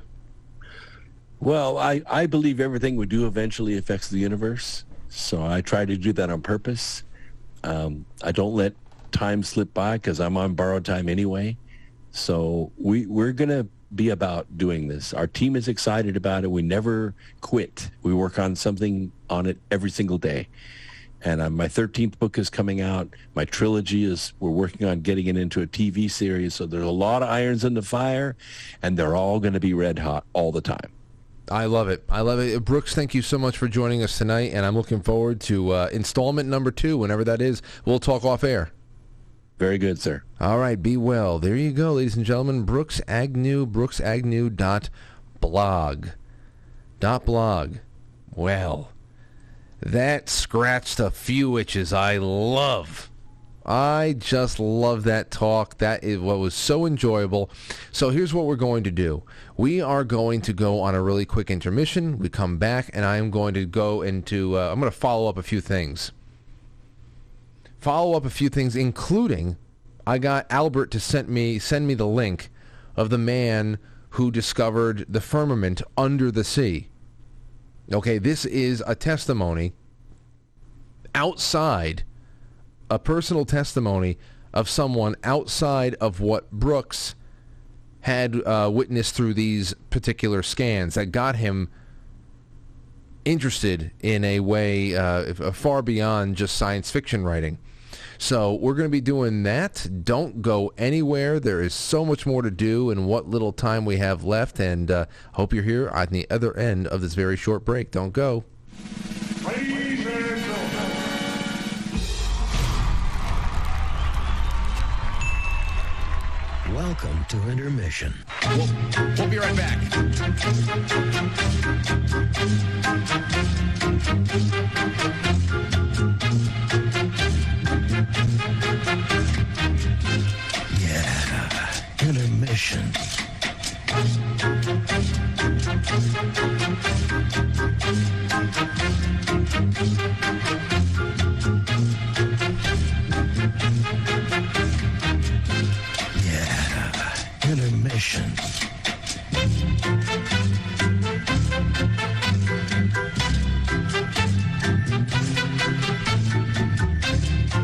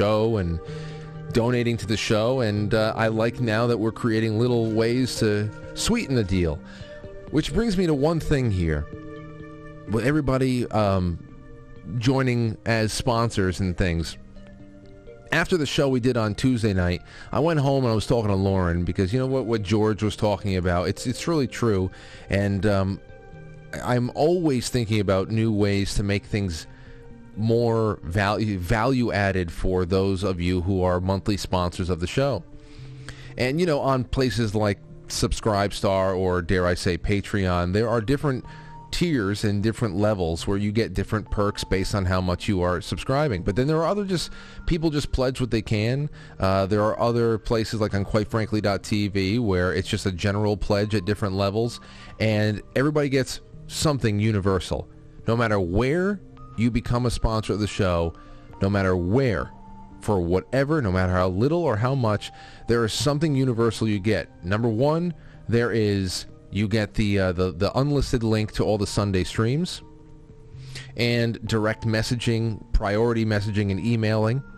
Now there's a third thing that everybody is going to get if you become a monthly sponsor.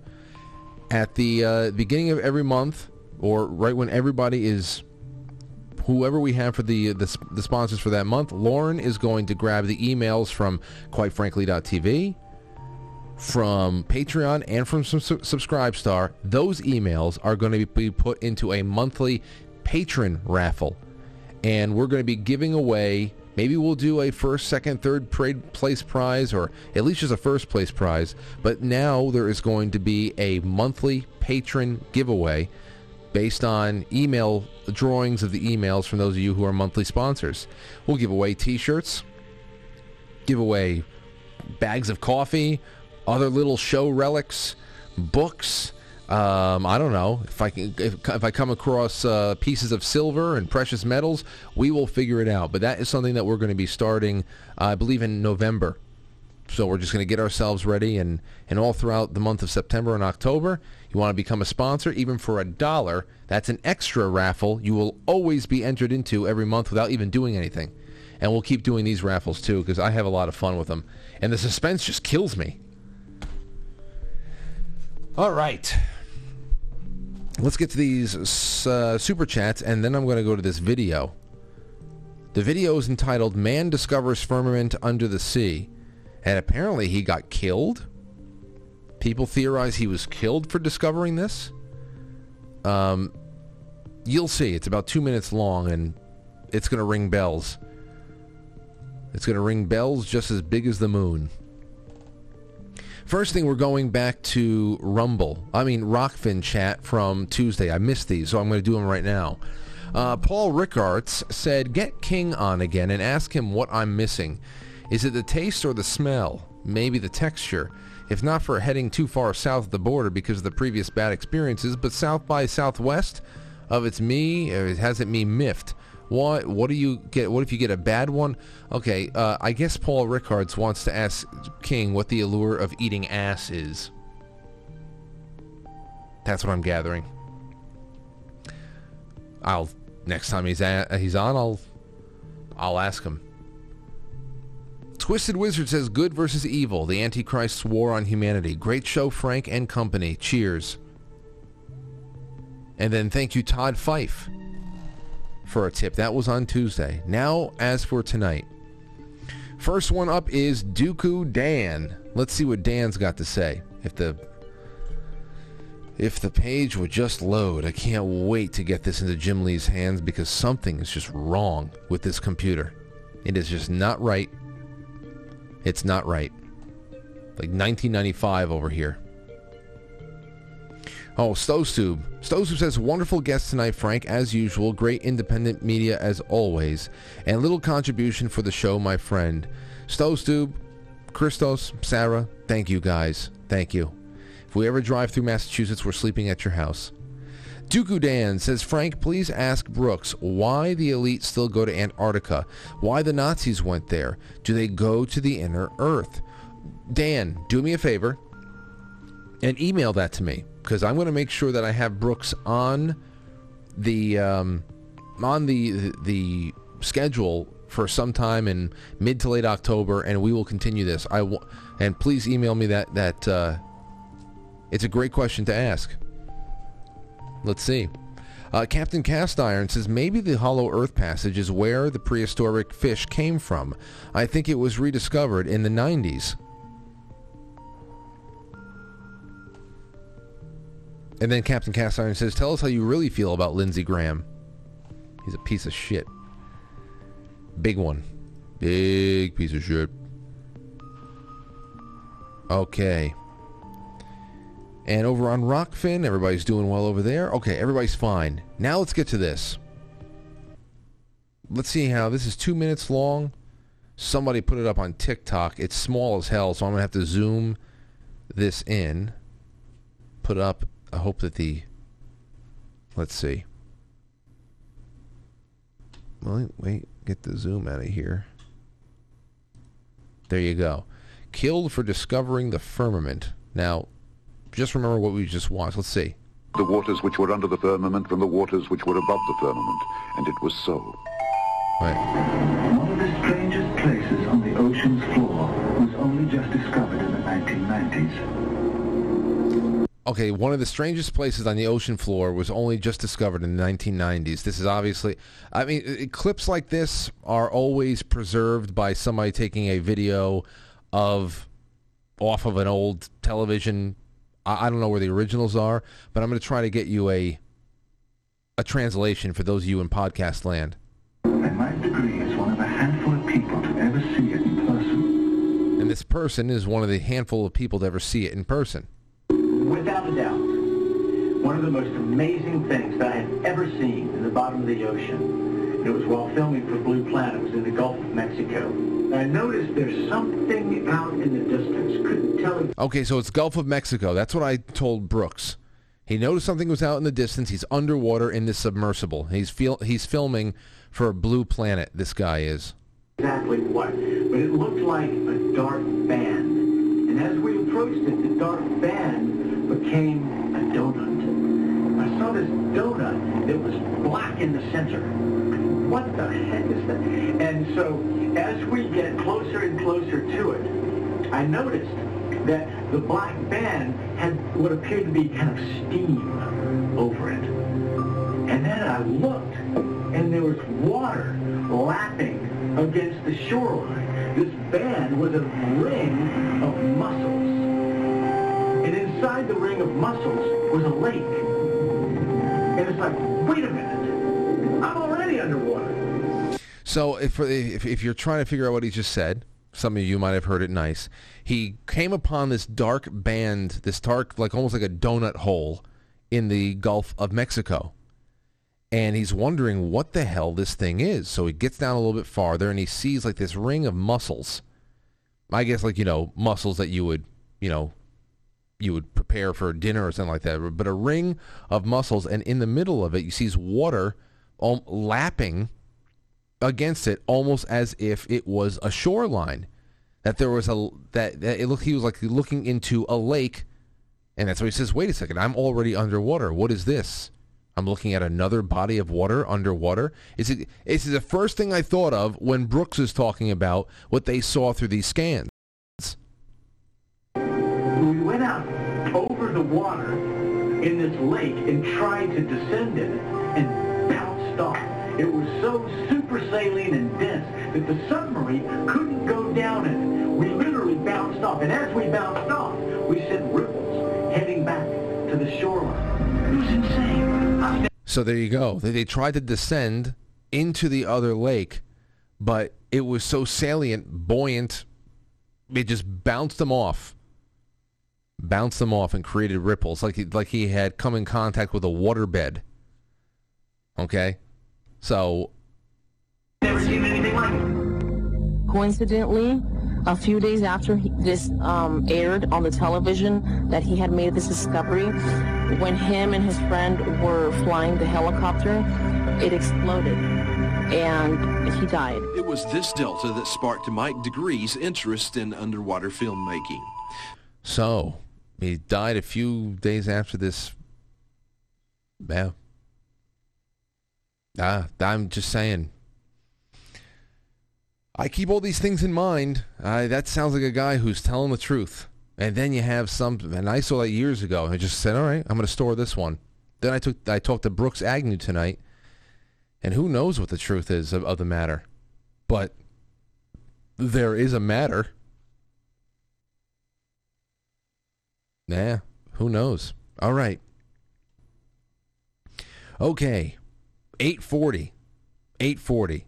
I think we have some time for some calls. I had some other things I wanted to do. If I could get around to it, but like the updates of war in Ukraine, I do have it in the title tonight, a war report. There's something very weird that's going on, and they're really ramping things up in a big way. As far as things getting very serious out there between Russia and Ukraine, Russia and NATO. That's happening. Big time. Let's take a call first. Jerry Coogan's the first one up. Jerry, how you feeling tonight? Hey, Frank. Hey. Great show. Hold on, I've got to switch off the... Yep, I've got to switch off the other one. I've just... Right. Hey. Great show. Oh, shit. Hold on. I've fucked up as usual. Yep, I've got to switch off the other one. That's better. Right. It's just you and me now. Yes. Yeah. What a great show. I loved the opening when you were on fire and you've got all that righteous rage and you're calling it all out and it's quite right. I love that because that's me and it's so many other people who listen to this show. This is where we are. Yeah. And we get all the other stuff, flat earth, hollow earth, what's on the moon and all the rest of it. And I'm sitting there in the jacuzzi in Theta, as you say in America, Theta TV, in the chat room, and we're discussing various things while listening to the stream. And I cannot help but think that so many of the things that are being thrown at us, such as they didn't go to the moon, Paul is dead, flat earth, hollow earth, all that. Identity politics, that's the big one. Identity politics and some of the things that were in the grab bag at the start of the show, these outrageous, idiotic insults to your intelligence. What's all that about? That's to distract people. That's to make people say, this is ridiculous, I'm going to go and get angry about this. Meanwhile, the World Economic Forum is trying to press on with its evil agenda, and they throw out these stink bombs or smoke flares or whatever for everybody to get excited about. And do we concentrate on what we actually have to do? I think a lot of people get, their energy gets diverted into the other things, the distractions. Now look, it's September, October, November. In fact, it's halfway through September. So there is less than 2 months until the midterm elections. And the midterm elections are what are going to change the course of world history. If we don't get proper representation in Congress, I say we, I mean the world, because we look to America to be the shining light in the hill. If we don't get a proper counterattack to the Marxist totalitarian plan to destroy America, if that doesn't happen in November, all other bets are off. You can forget about Antarctica, you can forget about anything else, because it's all over.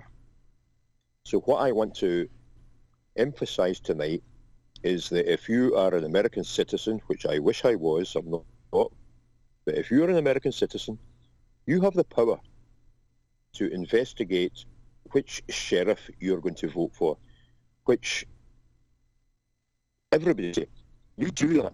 You have the power to put yourself down as an election observer, whatever the terms are, but to get in there and make sure that the fraud, the cheat doesn't happen. You have the power to get to know your local sheriff.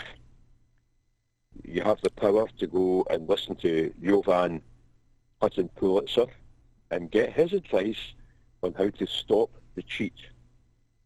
Because, don't kid yourself, they are planning a new strategy, not the one that they used in 2016, which failed, or the one that they used in 2018, which was partial success, and the one where they completely jumped the shark in 2020. It's all going to come down, but it won't all come down if the great American public, and there are tens of millions of great Americans who believe in what America is supposed to be, it won't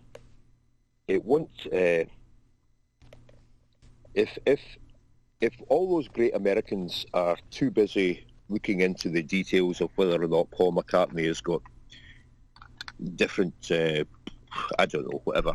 Yeah. It's just. Do you know what I'm saying?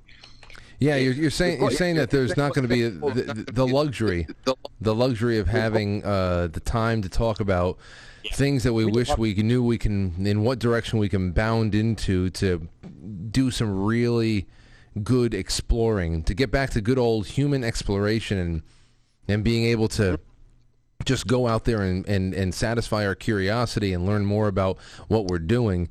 We have to fight our way out of this paper bag right now because the bag's on fire, and it's I know. And time is of the essence. You're hitting your message is not lost, Jerry. That's for sure. Yeah, here we are at Normandy. It's D-Day. It's June the 6th. Over the top we go, and there are people there that are jumping out of landing craft that a few years earlier had been at universities and had been studying this, that, the other thing, and had plans for what they were going to do. No, now they've got a tin helmet on, and they're piling out of a landing craft on the Normandy beaches, holding a rifle and charging all the way to Berlin or Auschwitz or wherever it was they liberated. People up there in the air, the US Air Force, the RAF, so on, Spitfires, Mustangs, whatever, strafing Germans.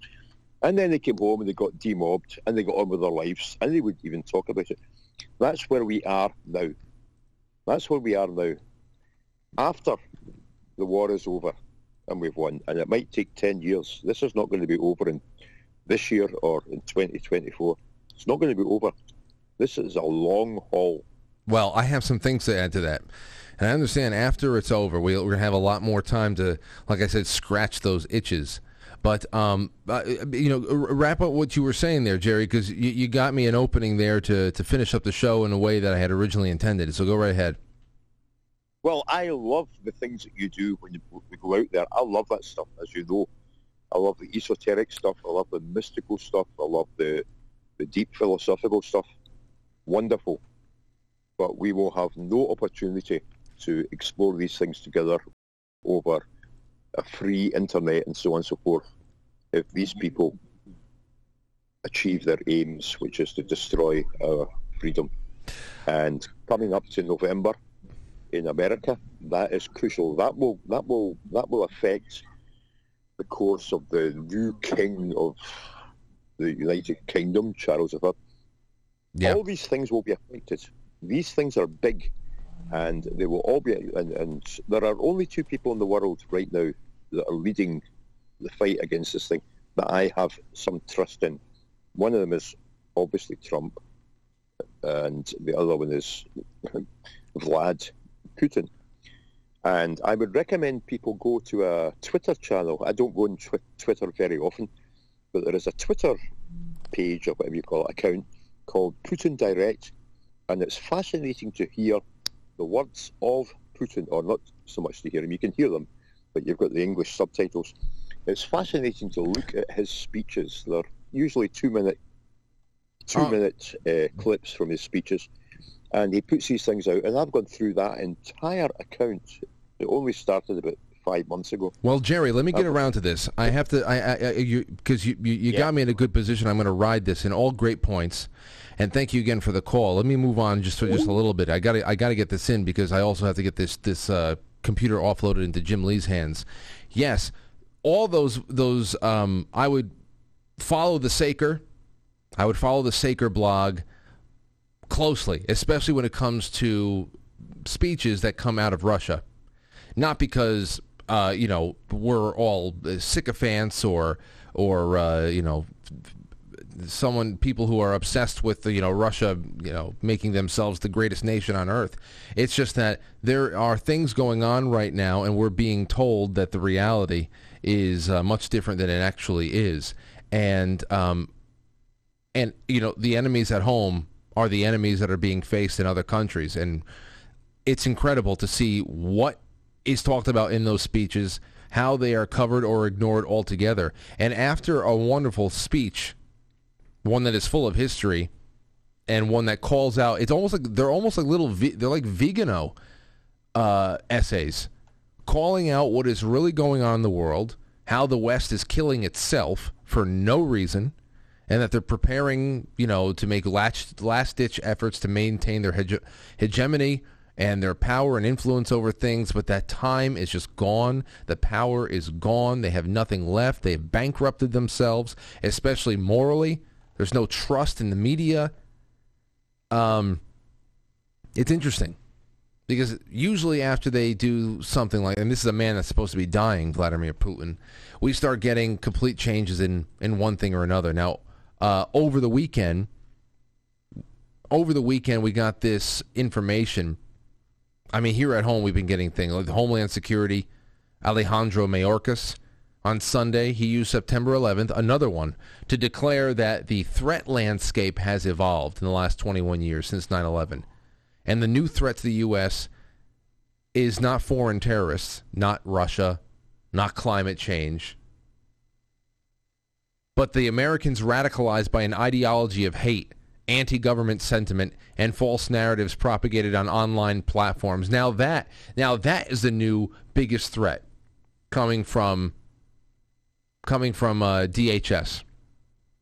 Every week, the biggest threat changes from the white males, Christian nationalism, climate change, you name it. And now it's Americans radicalized by an ideology of anti-government sentiment, which is actually Americanism. That's actually Americanism. So that starts coming out. Then we get this war in Ukraine. That's been another case study in what the media's real role in the world really is. Check out this stirring set of headlines.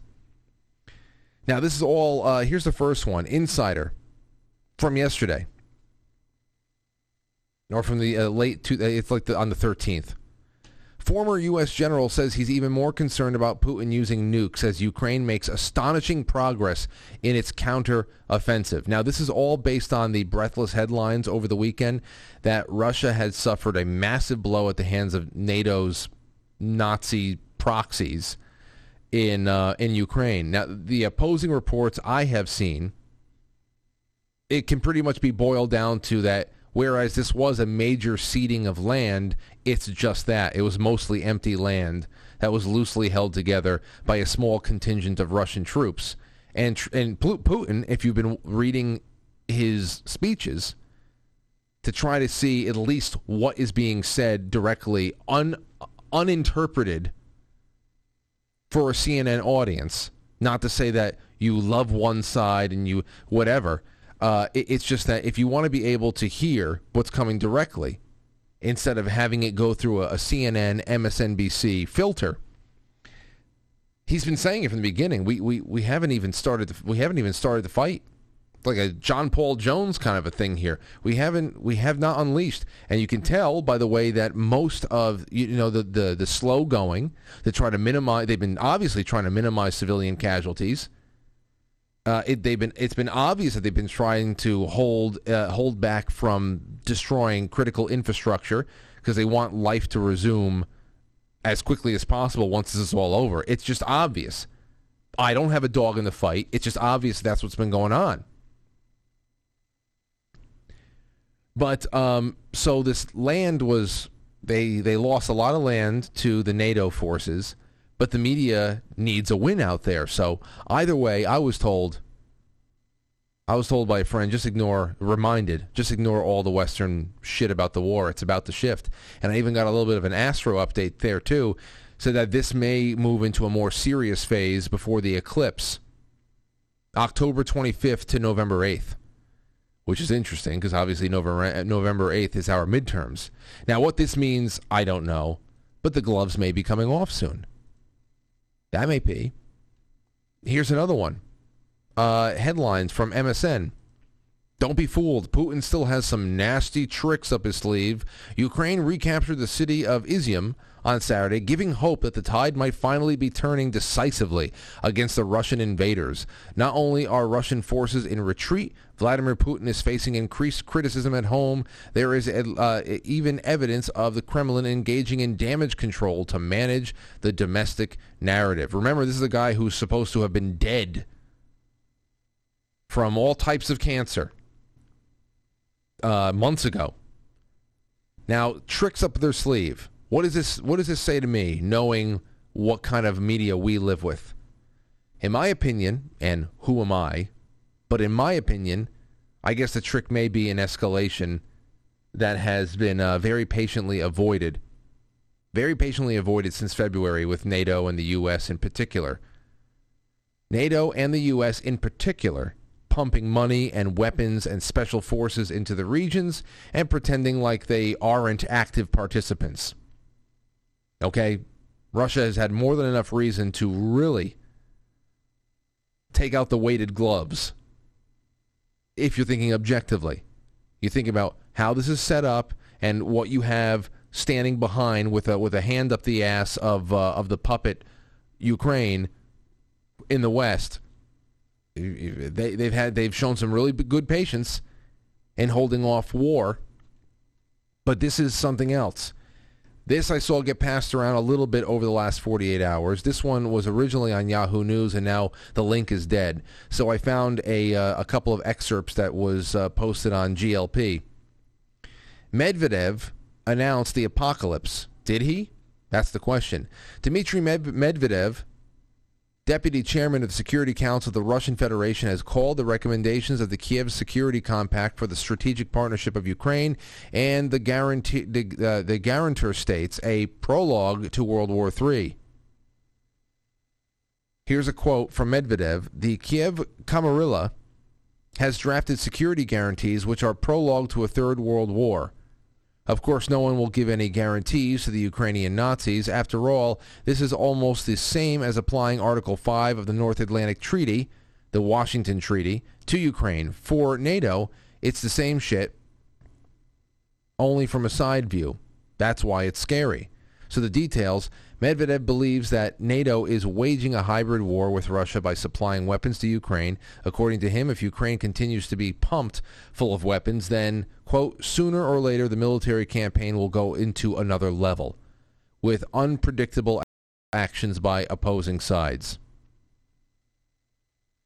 Medvedev is afraid that then, quote, everything will catch fire, and the West, which is weakening Russia by proxy, will not be able to sit it out.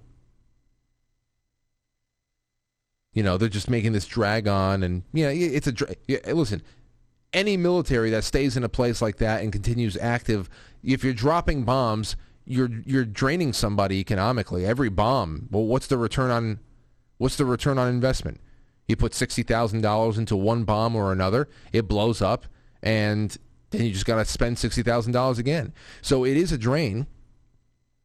Quote, everything will catch fire around them as well. Their people will be devastated. Their earth will literally burn. Concrete will melt. So people started wondering, what the hell is this all about? What the hell is this all about? Well, they've been keeping us around here. And always remember the media's function now that as I have to leave. And it's sad that this is the stuff that we're constantly talking about instead of pursuing curiosity, thinking about what the hidden wonders of the world really are, what we're sitting on top of, miles beneath the surface even, miles above, who knows? And always just remember the media's function in this. It's not to report, it's not to report anything, it's to create, it's to redefine, and it's to justify events. They warn about Putin's desperate nuclear gambits for the same reason that they lie about Joe Biden and the Democrats' sudden surge in approval and momentum, which came from nowhere. And that reason is ops are in place. Biden approval rises sharply ahead of midterms. He's up to 45% now. How? I don't know. I don't know. It's not real. So ops are in place, and this kind of projection is part of it. Joe Biden has no momentum, and the globalists are the ones fighting with their hands tied behind their backs in Ukraine. They have no predicate to announce their official presence out there, so they're just sending tens of thousands of Ukrainians into the meat grinder as cannon fodder until they can figure out how to get Russia to make a mistake, or at least get them to commit to action that could be framed as a mistake. So Jerry's right. Everybody's right. When you say, where are we going next? And what's on the menu for the future? They don't want us having fun, that's for sure. But thank you, ladies and gentlemen, for everything tonight. I hope you did have fun. I did, despite everything. And tomorrow is another day. It's Friday. We're going to have Raw Egg Nationalist on for a talk about his new book. Came in highly recommended by Noor bin Laden. It should be a fun segment, and then we'll do some other fun stuff afterwards. Matt might even be back. He might be feeling better. He's had another week to recover, so we'll see how that goes. Thank you, guys and gals, one and all, and thanks again to Brooks Agnew for coming on and really taking us to another place, just what the doctor ordered. See you later. I'll catch you on the flip side.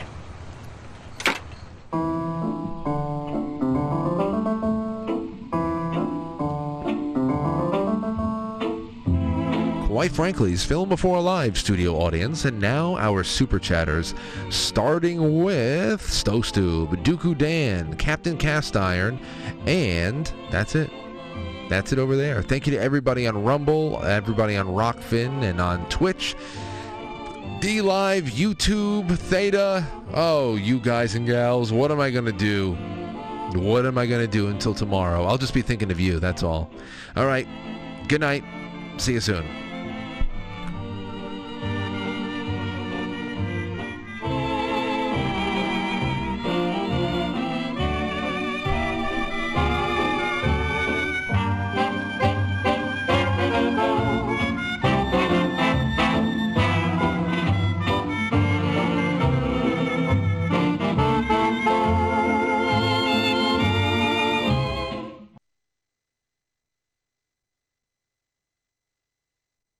Think about it, though, Tom.